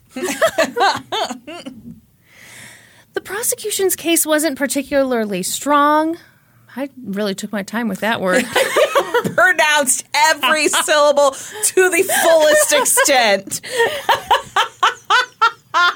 But at this point in time, no one understood how common false confessions are. Yeah, it's 1989 by this point, right? Yeah.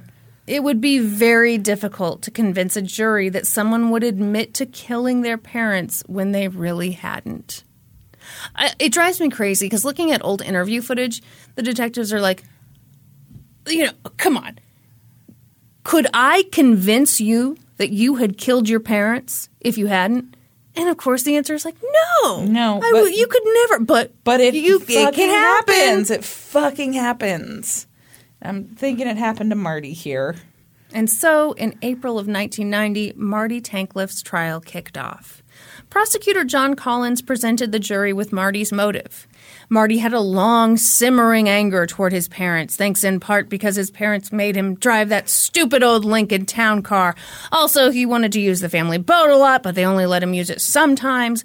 The prosecution called up a bunch of Marty's classmates from school, and yes, some of them did have those bangs that flip both ways. Oh, yeah. Mm-hmm. I hate those. One friend testified that Marty told her, if my parents were killed, I could have any car I want. Another friend testified that Marty told her that once he inherited the money, he'd be able to take a bunch of them out in limousines. A mechanic took the stand to say that he had overheard Marty complain to his dad that he, quote, didn't want to drive that piece of shit to school. Okay. This motive is terrible. That's not a strong motive at all. Yeah, I agree. But it doesn't matter. You don't have to prove motive, so. The prosecution brought in expert witnesses who talked about the physical evidence at the scene. The technician testified that the blood on the light switch in Marty's room was the same type as Arlene's. The technician also talked about a tissue that was found in Marty's pocket. It had a drop of blood on it, and it was the same type as Arlene's. Does he have the same blood type as Arlene? I don't know. I would love to know that. Yeah.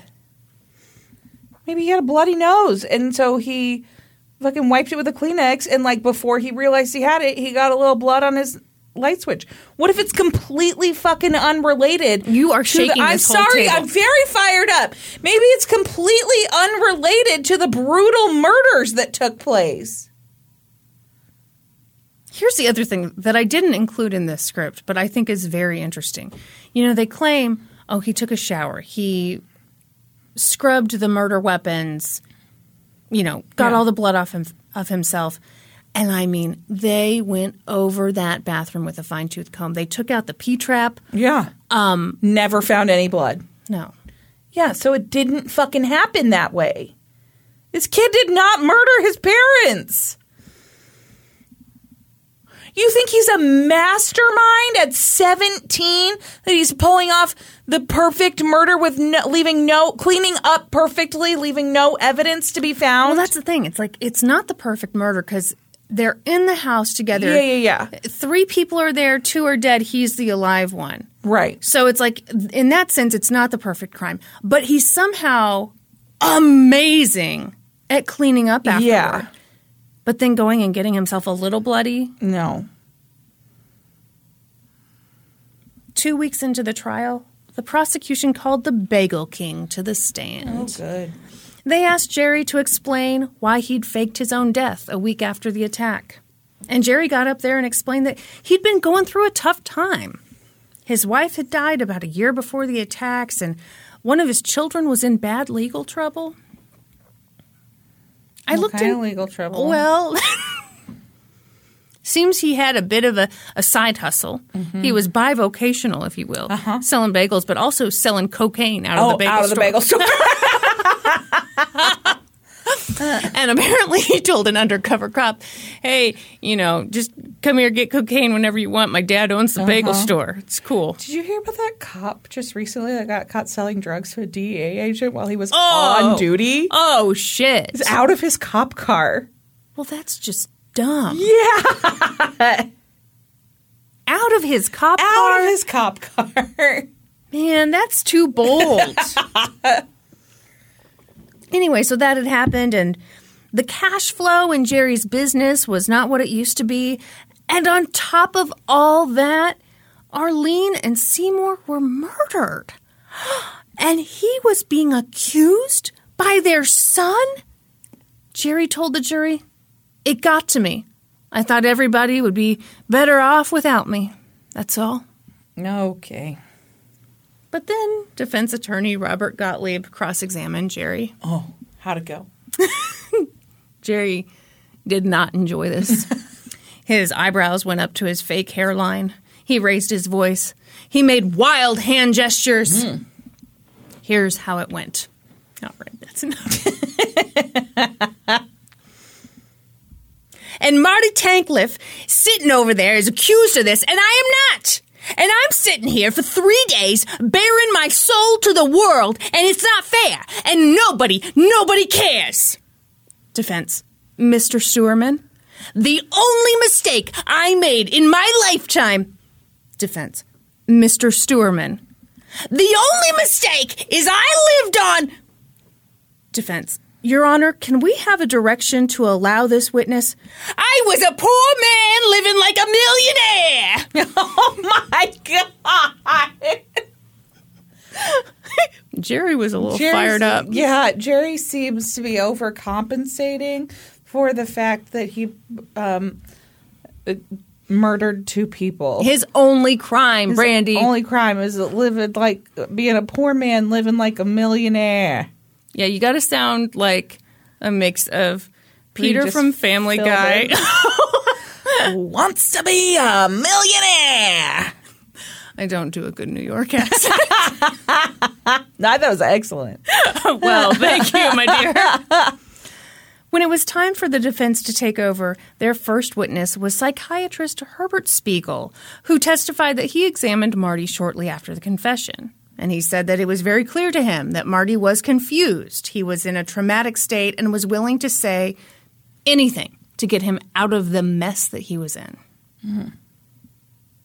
The defense also attacked the parts of the confession that didn't match the evidence.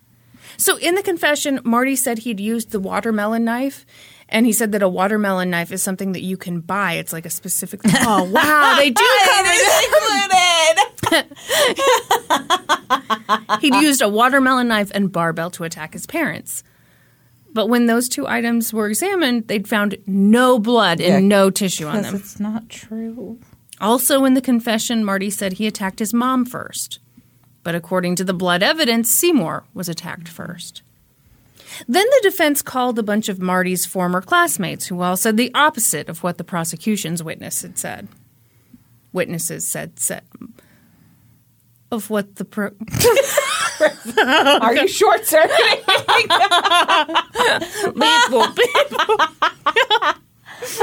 I used all my energy on that New York accent. Those aren't actual words, guys.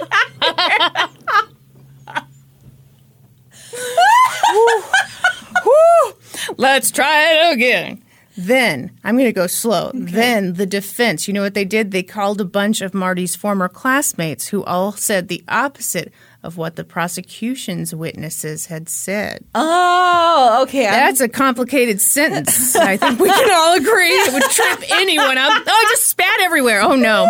Mess. One friend said that Marty never complained about his parents, never complained about his car, never complained about the boat.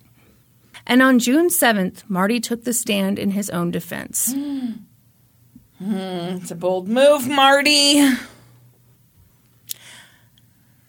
He was interviewed about this later, and he said that he feels like a lot of innocent people do this because they feel like they have nothing to hide. Yeah, I could absolutely see that. Yeah. And it's like, sure, just let me get up in front of the jury. I'll tell my story. Yeah.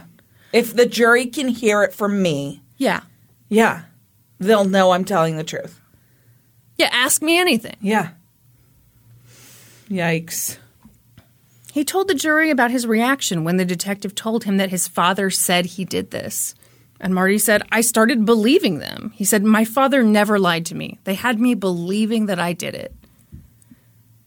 During cross-examination, the prosecution asked Marty, you did tell detectives Ryan and McCready that you did kill your mother and hurt your father by saying, yeah, I did it. Is that correct? And Marty said, that's correct. Yeah. He was very unemotional on the stand. In fact, he was unemotional for most of this trial. It could have been that he was numb or in shock. Maybe he just wasn't a very emotional person, none of which is a crime, but it looked bad. This trial went on for 13 weeks. The jury deliberated for 6 days. And on June 28th, they reached a decision. They found Marty Tankleff guilty of the murders of Arlene and Seymour Tankleff. As the verdicts were read aloud, Marty's family members burst out screaming. Only his half-sister, Sherry, was relieved by the verdict. Marty was sentenced to 50 years to life. And even though the wills had left everything to Marty, he obviously couldn't collect on that. I mean, he'd killed his parents. So most of the money went to Sherry. It was good for her. At some point after this, Sherry's husband went into business with Detective James McCready. They opened a restaurant together. Seriously? Yeah, and they used Sherry's inheritance to fund the business. Great. She knows this looks bad. She was not involved, though. Yeah, just her husband. And her money. Yeah. They later divorced. Okay, great. She did this, their marriage was on the rocks. So you know how when your marriage is on the rocks, you give your husband a bunch of money to open a bar with the detective who put your brother away for the murder of your dad? The detective who stepmom? Coerced his confession. No. Who courageously got the confession against the odds and the other evidence.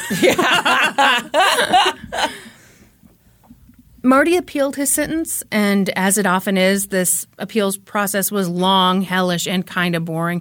So I'm just going to press fast forward. And, you know, there are details that are going to be left in the wind. Elliot Spitzer makes an appearance. Andrew Cuomo. I'm just leaving some details out. Are there just dongs everywhere? Unfortunately, I'm afraid so. Mr. Spitzer's toys. The bottom line is that over the next 10 years, Marty lost every single one of his state appeals and blew through whatever money he had. I assume the rest of his family was, you know, trying to fund these appeals. His appeals process, yeah. So at that point, he reached out to a lawyer named Barry Pollock. And Barry looked at the case, and Barry agreed to work on Marty's federal appeals pro bono. He did this because a lot of stuff about Marty's trial seemed fucked up. First off, here's a fun fact. When Marty was interrogated, the Suffolk County Homicide Squad had been under investigation for their interrogation techniques. Yeah, weird. Yeah, it turns out like 95% success rate. It seems like that's almost like fishy. Seems like they're like, you know what? We don't know whether we should give you a trophy or say, hey, quit locking up innocent people. Yeah. But in a case that hinged almost entirely on a controversial confession, That fact had been deemed inadmissible. They couldn't talk about the fact that this squad was under investigation. Ridiculous. Barry also discovered that Detective James McCready had been accused of perjury in a previous murder trial. Excellent. Yeah. Wonderful. I called it a birder trial. Murder trial. It's when you murder birds, and that's no laughing matter. So Barry was like, wow, this case is even sketchier than a sketchbook. So at this point, they engaged the services of private investigator and retired NYPD detective Jay Salpeter. Salpeter. Who knows? Brandy, I will appreciate it if you will laugh when I say hilarious things like sketchier than a sketchbook. Mm-hmm. I almost said sketchier than a sketchbook in an art class, but I saw the look on your face and I determined that you were not up for it. Yeah. Mm-hmm. Okay. Jay got to work right away. He went down the street and said, hey, I'll have this solved any day. Marty, you'll be on your way.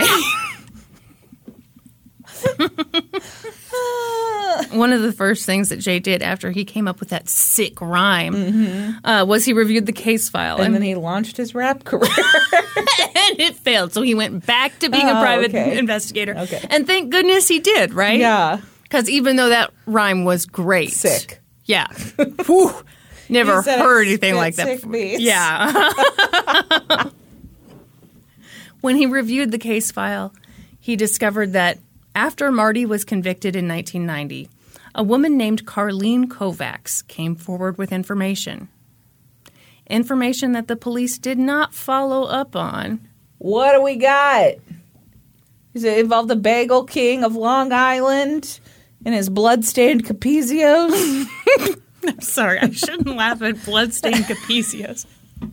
But in my mind, Capizios are dance shoes. So I'm just picturing someone, dancing away and then committing murder.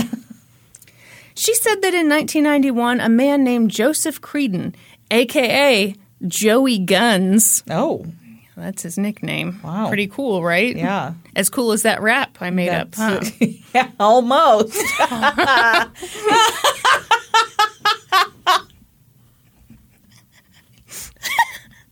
My favorite thing about that part was you were looking down for most of it, like reading something, and I was like, oh, here it goes. At some point, she's going to catch on that this is the worst thing that's ever been said. I'm single-handedly taking this podcast down. With the help of Joey Guns. Yeah. Joey Guns told her that he had been involved in the murders of Arlene and Seymour Tankleff. So Investigator Jay started looking into Joseph Creedon and discovered that he was long-term friends with a guy by the name of Glenn Harris. At this point, Glenn Harris was in prison, and he'd spent a lot of time talking to the prison's priest, Father Ronald Lemmert. And he'd told Father Ron that he'd been involved in the murders of Arlene and Seymour Tankleff. He said he felt terrible because he knew the couple's son was in prison for a crime he didn't commit. It took a while, but the priest eventually convinced Glenn to come clean to the authorities. Here's what Glenn told Private Investigator Jay. He said that on the night of the murders, he drove Joe Creedon and another guy named Peter Kent to the Tankleff home a little after midnight. He waited outside in his car. Glenn says he thought this was just going to be a burglary, but when Peter and Joe came out of the house, they were covered in blood. And afterward, Joe went to get rid of a pipe he'd used in the murders, so he threw it out in the woods. So Private Investigator Jay was like, boom, cracked the case, all right. He went and talked to the Suffolk County DA, but they were like, that case is closed. It's solved. It's going to make us look really bad. We've already solved that case once, so... Also, Mr. Harris has a history of drug abuse, and he has mental problems. He has no credibility. Jay was annoyed, so he worked this case even harder. Ooh. It had been more than 12 years since they'd thrown that pipe in the woods, but Jay was like, I wonder if it's still there. Was it? He got a metal detector and went out to the area where Glenn said they'd thrown the pipe. Did he find it? He found it. Shut the fuck up. Except did he? Because it'd been out in the woods for like a million years. So it's all rusted. Yeah, it couldn't be linked forensically with the crime. But I mean, It was a pipe. gold stars all around. Yeah. For the justice system, this pipe was a nothing burger, Yeah. which is a rude thing to say about a man's pipe. But when you coupled it with some of the other details of this case, it was definitely enough to get the media interested.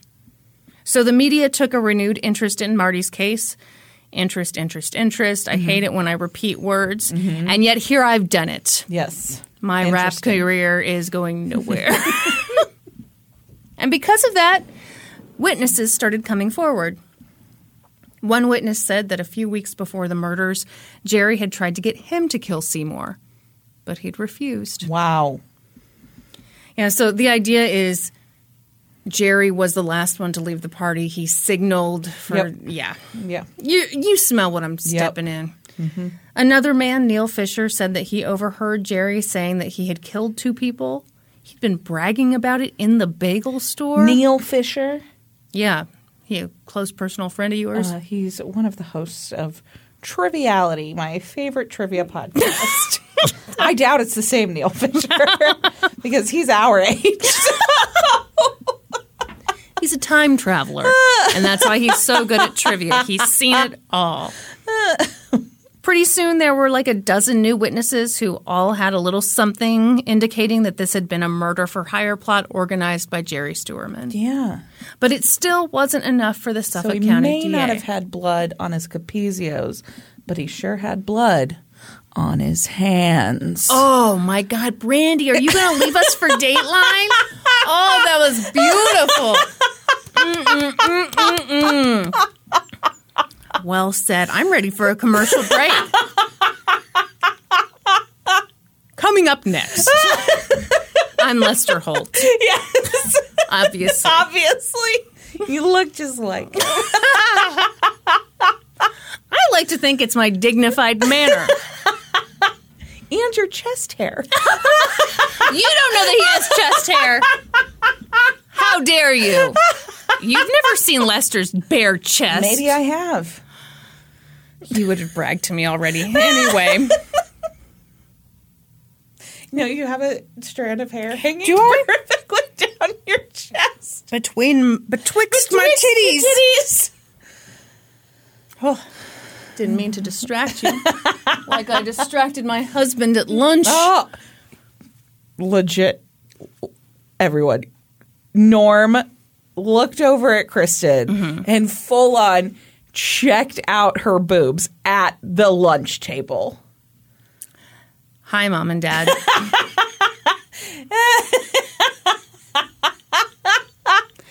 Were you He like? wasn't even subtle about it. Were you like, wow? I'm in the presence of true love True here? love, that's right. Yeah. Yeah. True love is appreciating someone's titties. After many years together. So, the Suffolk County DA is like, this still isn't enough. And that was understandable because this whole thing made them look bad. And also there were conflicts of interest flying out both ends like snarts. First off, Detective James McCready had said on the stand that he didn't personally know the Bagel King. But he did. He did. They'd had a business relationship prior to the murders. Well, for fuck's sake. Perjury. If you say it 3 times, Beetlejuice appears. Yeah, so it turns out James McCready had a side gig as a building contractor. What point was I trying to make by saying perjury 3 times? I think sometimes, like, in these cases where the wrong thing's happening, you like to shout out the right thing. Yeah. Like, all of a sudden, there will be some weird time warp thing where, beep-boop, beep-boop, Yeah. oh, no, this couldn't happen Yeah, because Brandy from, Yeah. many years from now is correcting the record. Finally, on in the summer of 2004, which is what I've got in my notes here, and I don't stray from the notes, No. okay? Judge Stephen Braslow agreed to go over the new evidence. The hearing kicked off, and right off the bat, it sucked ass for the defense. Glenn Harris had given a sworn statement that he'd been the getaway driver. But now he didn't want to talk about it. Great. Another witness named Brian Glass had said that he could link Jerry to the crime, but on the stand he did not. Great. The defense's case was falling apart, and they thought it was fishy, like Brandy's vagina. How rude. And they were right. Yeah, somebody because was behind her vagina this. is weird. No! They later found out that the DA's office had threatened Brian Glass with life imprisonment. Life imprisonment. Whoa. Did I put some MMMMs in there? Yeah. I put an M&M in there. Like a prism was also involved. Well, yeah, okay. I was about to say it was the 80s, but it's not the 80s anymore. No. I feel like the 80s were a real prism-y time. Yeah, I think so. Anyway, so he was threatened with the prism for a pending robbery. And after he did not implicate Jerry, he got a deal and was let out of jail. Cool. Yeah. That's so the great. defense was screwed. The hearing did not go in their favor, but over time, people kept talking about this case. Meanwhile, fucking Marty's just rotting away in prison. He's 30 now. Yeah, so I mean, I think he went away when he was like 18. Yeah. And now he's into his 30s. Wow. Like, arguably the most formative Yeah, years of your adult life, certainly. absolutely. Finally, the defense got to the point that it had more than 20 witnesses who implicated Jerry Stuerman in Arlene and Seymour's murders. The defense also found a new piece of evidence. They discovered a bloody imprint on a sheet in the Tankliff's primary bedroom. It was the imprint of a knife, and it didn't match any other knife that had been found in the home. Didn't match the watermelon knife. Fuck no. Because Yeah. you know what? That watermelon knife was for cutting watermelons. Yeah. It didn't do anything else in its Yes. life. Yeah. So the defense petitioned for a new trial in 2006, and they lost again. Jesus. And in the meantime, the Bagel King of Long Island was doing great. Ever since Marty had gone to prison, Jerry had done a ton of franchise business with the bagel shop. He got a franchise open in Kennedy International Airport Wow. and at rest stops along the New Jersey and Florida turnpikes. Yeah, this is a big thing. Yeah. He really is the Bagel King. Yeah. I mean, people are going to listen to this and be like, oh, shit. I used to eat at the Bagel That's King. where I eat my that guy's bagels. a murderer. Sometimes I put the strawberry Yeah, cream cheese on the blueberry blueberry. bagel. Do you get your bagel scooped or do you leave it in? Okay, it depends. So if I'm doing savory in like a sandwichy situation, Yeah. I like the scoop because I'm not huge on the bread. I just like Yeah. the crispiness. But if it's a sweet bagel, Yeah. you know. You leave it in. What about you? Yeah, I leave it in because I don't fuck with savory bagels. You're a wise woman. The hole's too small. Anyway, he and his wife Sharon moved into a condo in Boca Raton, Florida. And it was very rude that people seemed to think he'd been involved with the murders, but they were probably just jealous of his toupee. Meanwhile, Marty did his best to survive life in prison. I'm sorry, I didn't really give a good pause there. Probably should have paused. He said that he did okay in there, partly because, and I thought this was very interesting, he said that career criminals tend to be pretty good judges of character. And so there were a lot of people in there who knew that he hadn't done what he was accused of doing and tended to look out for him by telling him, hey, don't do drugs, don't get in fights, keep your head down, see if you can get a job in the library. Wow. Did he get a job in the library? I think so. And one other place. And I can't remember the other place. Great. So that's what Marty did. McDonald's. You think they've got McDonald's in prisons, Brandy? No.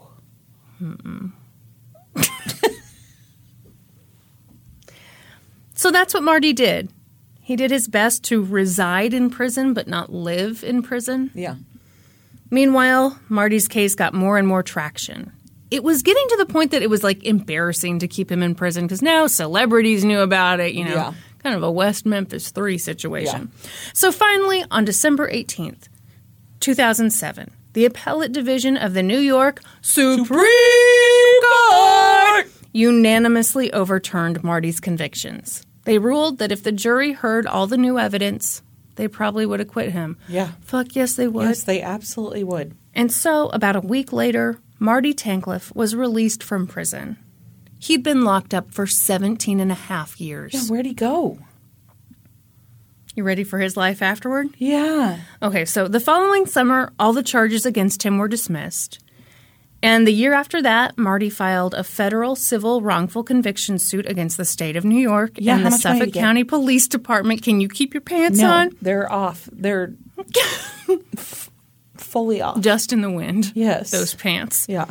In 2014, the state of New York settled with Marty for $3.375 million. Not enough. And in 2018, Suffolk County settled with him for $10 million. Better. These days, Marty appears to be doing really well. He graduated law school in 2014. Shut the fuck up. And is currently a lawyer in New York. He's an adjunct professor at Georgetown and Touro Law School, and he's an advocate for the wrongfully convicted. Fuck yes. He talks about his experiences pretty regularly. He was on an episode of the Wrongful Conviction podcast, and I'm sorry I didn't shout them out at the beginning, but would have given the whole thing away. By the way, that episode of American Justice was not called Bad Seed. I made that title up. I also made up the title of the other one. Anyway, he shared some of his theories about his parents' murders. He said he thinks that his dad found out that the bagel business was really just a money laundering front for drugs, and that just did not fly with him. He was not that type of guy. And perhaps that's what led to these murders. And on the episode of The Real Story with Maria Elena Salinas, Marty talked about his half-sister Sherry and said that, you know, he wouldn't go as far as to say she was involved with the crime, but she definitely benefited financially from him going to prison. And that's the story of a family annihilator. Wow. Yeah, so she may not have been involved, but she didn't fight for justice. Yeah, okay, let me give this shout out. So that episode of The Real Story is called Confessions of an Innocent Man. The episode of American Justice, Wrongfully Convicted Marty Tankleff Finally Freed. So that kind of gives those would have given the whole thing away. Shebang. So yeah, I mean, it was really interesting. I went on a journey with Sherry. Yeah.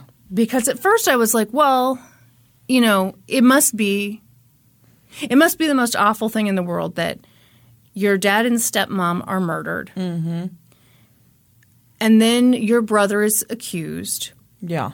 And then you get to the point where you are convinced by the powers that be that he did this. Yeah. And maybe you get to the point where, like, the only thing worse than that is then years later admitting, oh my gosh, I was wrong. And I didn't support my brother who was going through something even more horrible than I could have imagined. So that's kind of how I was feeling, giving her the benefit of the doubt. But then, like, you get to the financial stuff, and that story she told about her father came over the day before the murders and said, oh, I'm so upset with Marty, I'm changing the contents of my will. I don't know, man. Yeah. I don't know that that happened. Yeah. That's pretty convenient. Yeah. Yeah. It's one of those stories that I didn't see until later. I feel like that's the kind of story that would pop up earlier in news coverage. Right. It's possible I didn't see it, but I feel like that would be a pretty key part of the prosecution's case. Absolutely. Wow. I'm so happy that Marty has made so much of his life after that. Yeah. Oh, it's so disturbing, though. Yeah. To be that clearly innocent. Clearly innocent. Yeah. Yeah. And lose appeal after appeal after appeal. It's mind-boggling. What are you making that face for? Because they don't care if you're innocent. Of course they don't. They're going to let you out just because you're innocent. There has to be a trial error. No. because there were errors. Yeah. So it's not that either. Yeah. It's, No, heaven we've got forbid they you. fucking admit they're wrong. Yeah. Because they weren't just wrong. They were malicious. Yeah. They pinned this on him. Mm-hmm. They weren't just like, oh, this is probably our guy. Let's make it really look like it's our guy. Like, no, they bent the evidence to make it look like him. And it didn't even look that good. No. It was really wild. So Detective McCreary, I think he died in 2015. Interviews with him are just wild. I mean, I have never put an innocent person away. Oh, yeah? I mean, wow. Okay. Okay, buddy. Sure thing. Oof. Whew. That was great. That's very, very good. Woo. Oh, just knocked the whole The table. whole table. It's not like we have a candle burning right there and we should worry about setting the table on fire. Do you Respect think it the- would catch... Respect the wood, Kristen. It wouldn't catch that fast. I can't restart my phone now. We've got to go to the Discord. Do it after 2 a.m. Brandy, how do they get into the To Discord? get into the Discord, all you have to do is join our Patreon at the $5 level or higher. That gets you in this Discord where you can chitty chat the day away with other lovers of this very podcast. And then on recording days, we ask for questions. Ooh. Brandy tries her best to understand, wants to know, Brandy, do you approve of Travis Barker's fiance? Or should I say, lover? Oh, goodness. I don't think it's that surprising of a choice. They've also been like neighbors for years and all of that. Yeah. It's just a matter of time. You're going to bang your neighbor. That's right. That's exactly right. That nice old lady that lives next door to me, watch out. A Cool Boat wants to know, Kristen, did you watch the newest Survivor season? I miss when you would talk about binging it. Did you get sick of it? I'm glad someone enjoyed my talk about Survivor. Yeah, I watched the latest season of Survivor. I thought it had too many twists. Oh. Yeah, I kind of want to see the game play out a little more. Yeah. They did some stuff to switch up the regular gameplay. They gave a little some switcheroos, and that's all I'll say about it. Ooh, Cinnamon Toast Bitch says, every Wednesday at my work, we have a little midday group break where we all sit down and chill together and answer a random question. First of all, I love that. I think that's super cool. I really want to see y'all's answers to today's prompt. If you could take away one animal's ability to fly and give it to an otherwise flightless animal, what would you choose? I would take the power of flight away from wasps and give it to penguins. That is a great answer. Yeah, I mean, well, it's tough to top that. Yeah. Man, if wasps couldn't fly, the things I could do.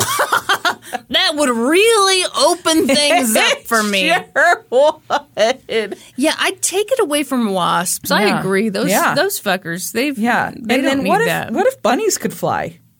Oh, That'd be fucking so cute as hell. adorable. Oh my Yeah. gosh. But then, okay, well, no.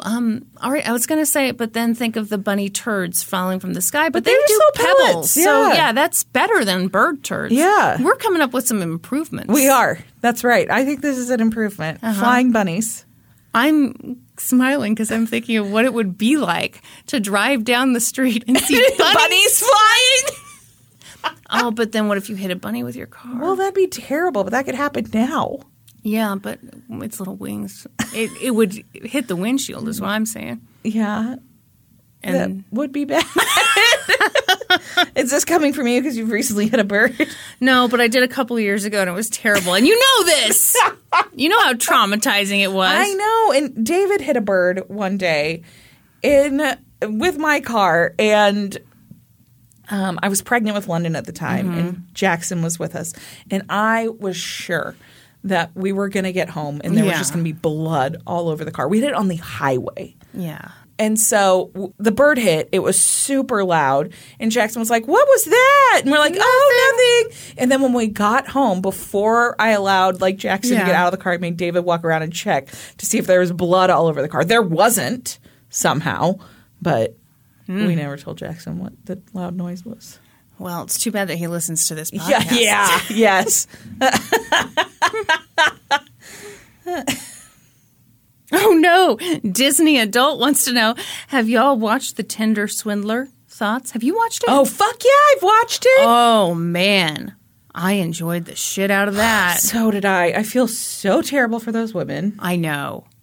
I tell you what, because the other thing is, like, I think it's tough when you are the victim of something and you know that in coming forward, that's the only way to hopefully stop this person, but also you know you're going to get a ton of shit. Yeah. Yeah. People are fucking stupid. Here's the thing. Because people are like, oh, they were greedy. They were with him for the money. Here's the fudging thing, people.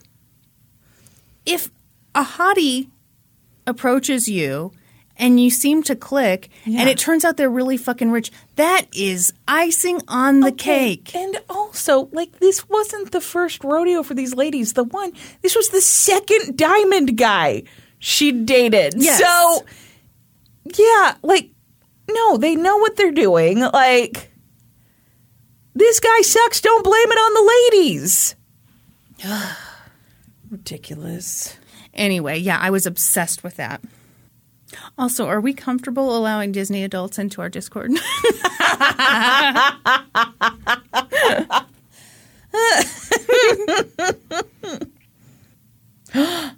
Oh my gosh. Okay. Chu Renity says, not a question, but you're both right about the bathroom procedures in an armored car. What? The guys do switch, but have also been known to pee in bottles. I worked for an armored truck service. Damn, it feels good to be right. Damn, it feels good to be a gangsta. Yeah, that's fun to hear from a white Johnson County lady. It's a song. Thoughts? Oh, sorry. Greedy Little Beaver wants to know thoughts on Zelensky, president of Ukraine. Oh, I mean, a true leader. Yeah. Yeah. Yeah, that's God. That whole situation is so scary and it's sad. so scary. I mean, people's bravery is astounding to me. Absolutely. And to see the leader of a country fucking in fatigues with a gun strapped to him on the front line of the conflict is just unbelievable to me. And watching some of the interviews of him from previous years, oh man. Yeah. Yeah. What an incredible person. Absolutely. Also, did you see the picture of him receiving his COVID vaccine? No, why? He did it shirtless. I mean, okay, you know what? You motherfucker. I wasn't going to talk about how hot he is.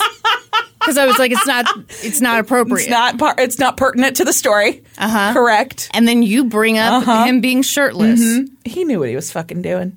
He's like, if I get out here and flaunt all of this, getting my COVID vaccine. Well, fucking Putin took that shirtless pic on the horse, and I'm sorry, you know. Did nothing for me. Didn't land the way he'd hoped.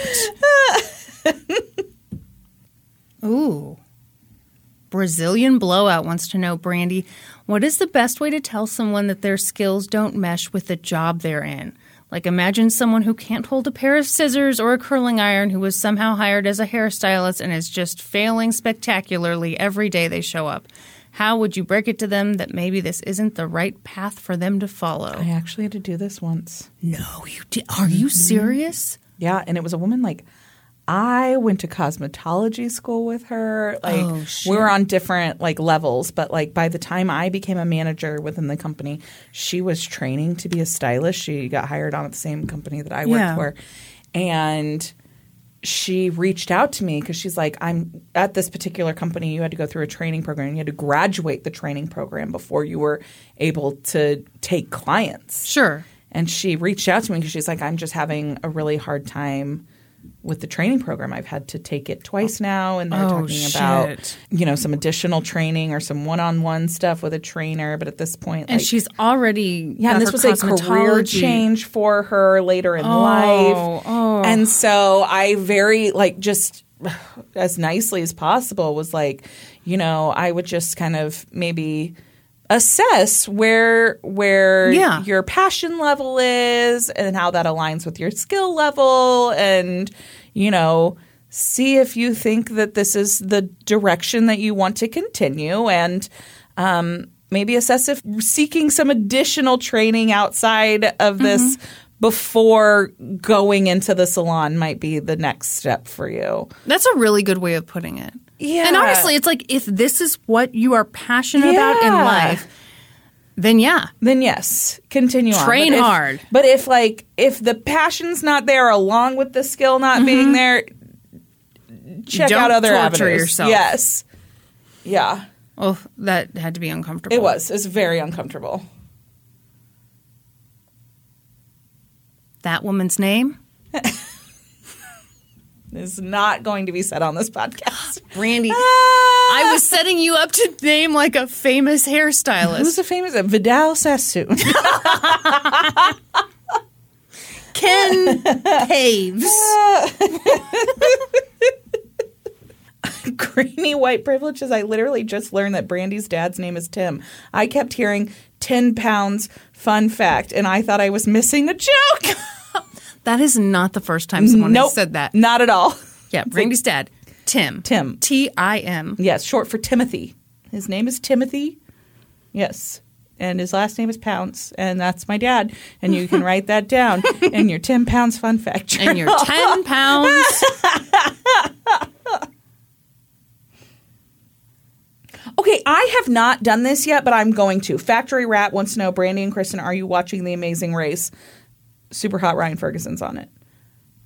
Are you watching it? No, I mean, I tried to get into that show a while back, and I just couldn't. I've never watched The Amazing Race, but I told myself I was going to watch it because Ryan Ferguson was on it. Here's what I have been watching. So, because he's on The Amazing Race right now, and because Ryan Ferguson also just launched a podcast called Prison Counts. It's decent. I checked it out. I really liked it. But because he's got both of those things going on right now, what he is doing is a lot of lives on his Instagram, and he does a lot of them shirtless. Wow, Brandy. I've caught a couple of those. You've made time for those, have you? I've just caught some of them here and there. Yeah.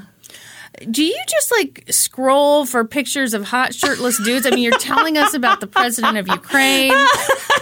What else you got? That's about it. Wow. Okay, I have to agree with this. Okay, Lance Bass asked, what series did you love that has been canceled?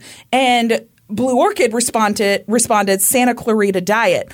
I loved Santa Clarita Diet. I think it was so well written, so funny, and just creepy kind of subject matter. It's like zombies living amongst us. Yeah, I was super bummed it was canceled after 3 seasons. Okay, this is a really weird answer to this question. I wasn't going to say it, but you asked the question. Yeah. Okay. Norman and I just stumbled upon this show from 2013. Yeah. It's on HBO. It's called Hello Ladies. It's by Stephen Merchant. He's the guy who, He's the tall, lanky guy. Yep. Yeah. Did The Office. Yeah. It is so funny and so good. Yeah. They did 1 season and then they ended it with a movie. Yeah. And it's okay, I'm going to preface this with, I hate romantic comedies. This is the best romantic comedy I've ever seen. I have another one. Okay. It's called I'm Sorry. There were 2 seasons of it. It's Andrea Savage. She's a comedian. She writes the show, and on the show, she is a comedy writer. So it's kind of about her, kind of not. The comedy is exactly my flavor of comedy. In one episode, she accidentally sends a picture of a woman biting a man's penis to her daughter's teacher. Yeah, exactly my brand of comedy. It had 2 seasons on True TV. And then it got renewed for the 3rd season, and then COVID happened, and so it got canceled and they never came back to it. It's hilarious. Both seasons are available on Netflix. Okay, I'm going to check it out. All right. Yes. I'm Sorry is what it's called. And then we will use the power of this podcast to bring it back. There are dozens of you. Dozens! Should we move on to Supreme Court inductions? We should. And this week we are continuing. Read your names and your favorite cookies. And no one is sick of us asking about the favorite cookies. That's right. Everyone loves it. On the episode 205 for real, this one, right? Yeah. Okay. I did take some time to correct the errors that you made in this document. Oh, there you are. There's your little pink Kristen. Kayla Jones. Italian Christmas cookies. Cassandra Lopez. Mexican wedding cookies. Casey Muller-Bonnell. Chocolate chip. Gracie. Probably Oreos. Probably? Are you guessing? Gracie? You know, this is a question about yourself. It's your own question. You can answer it however you want. K-Pep. Mexican chocolate cookies. Blue Valentine. Vegan peanut butter and jelly cookies. Luz. Snickerdoodle. Lauren. Burger cookies from Baltimore. Mary Beth Z. Chocolate-filled snowballs. Oh, shit. What's that? Does it have coconut on it? I would assume. Okay. We're picturing the same thing. Kendall B. Peanut butter cookies with M&Ms. Auburn R. My grandma's homemade chocolate chip cookies. That clearly says, my grandma's homemade chocolate chip cookies. All right, there is an exclamation point. Okay. Justin H. Wegmans brand ultimate chocolate chip cookie. Jennifer K. Double chocolate Milano. That's a thing? Yeah. There are so many things you don't know. You're not putting your cookies in coffee, which is like, what are you, a child? I guess. Yeah. Double chocolate Milanos. I Yeah. didn't know that was a thing. It's wonderful. Veronica L. I'm not done talking about it. Oh, okay. Fudge stripes. Oops, fudge stripes. Victoria Costa. Those round Pepperidge Farm cookies with the jelly in the middle.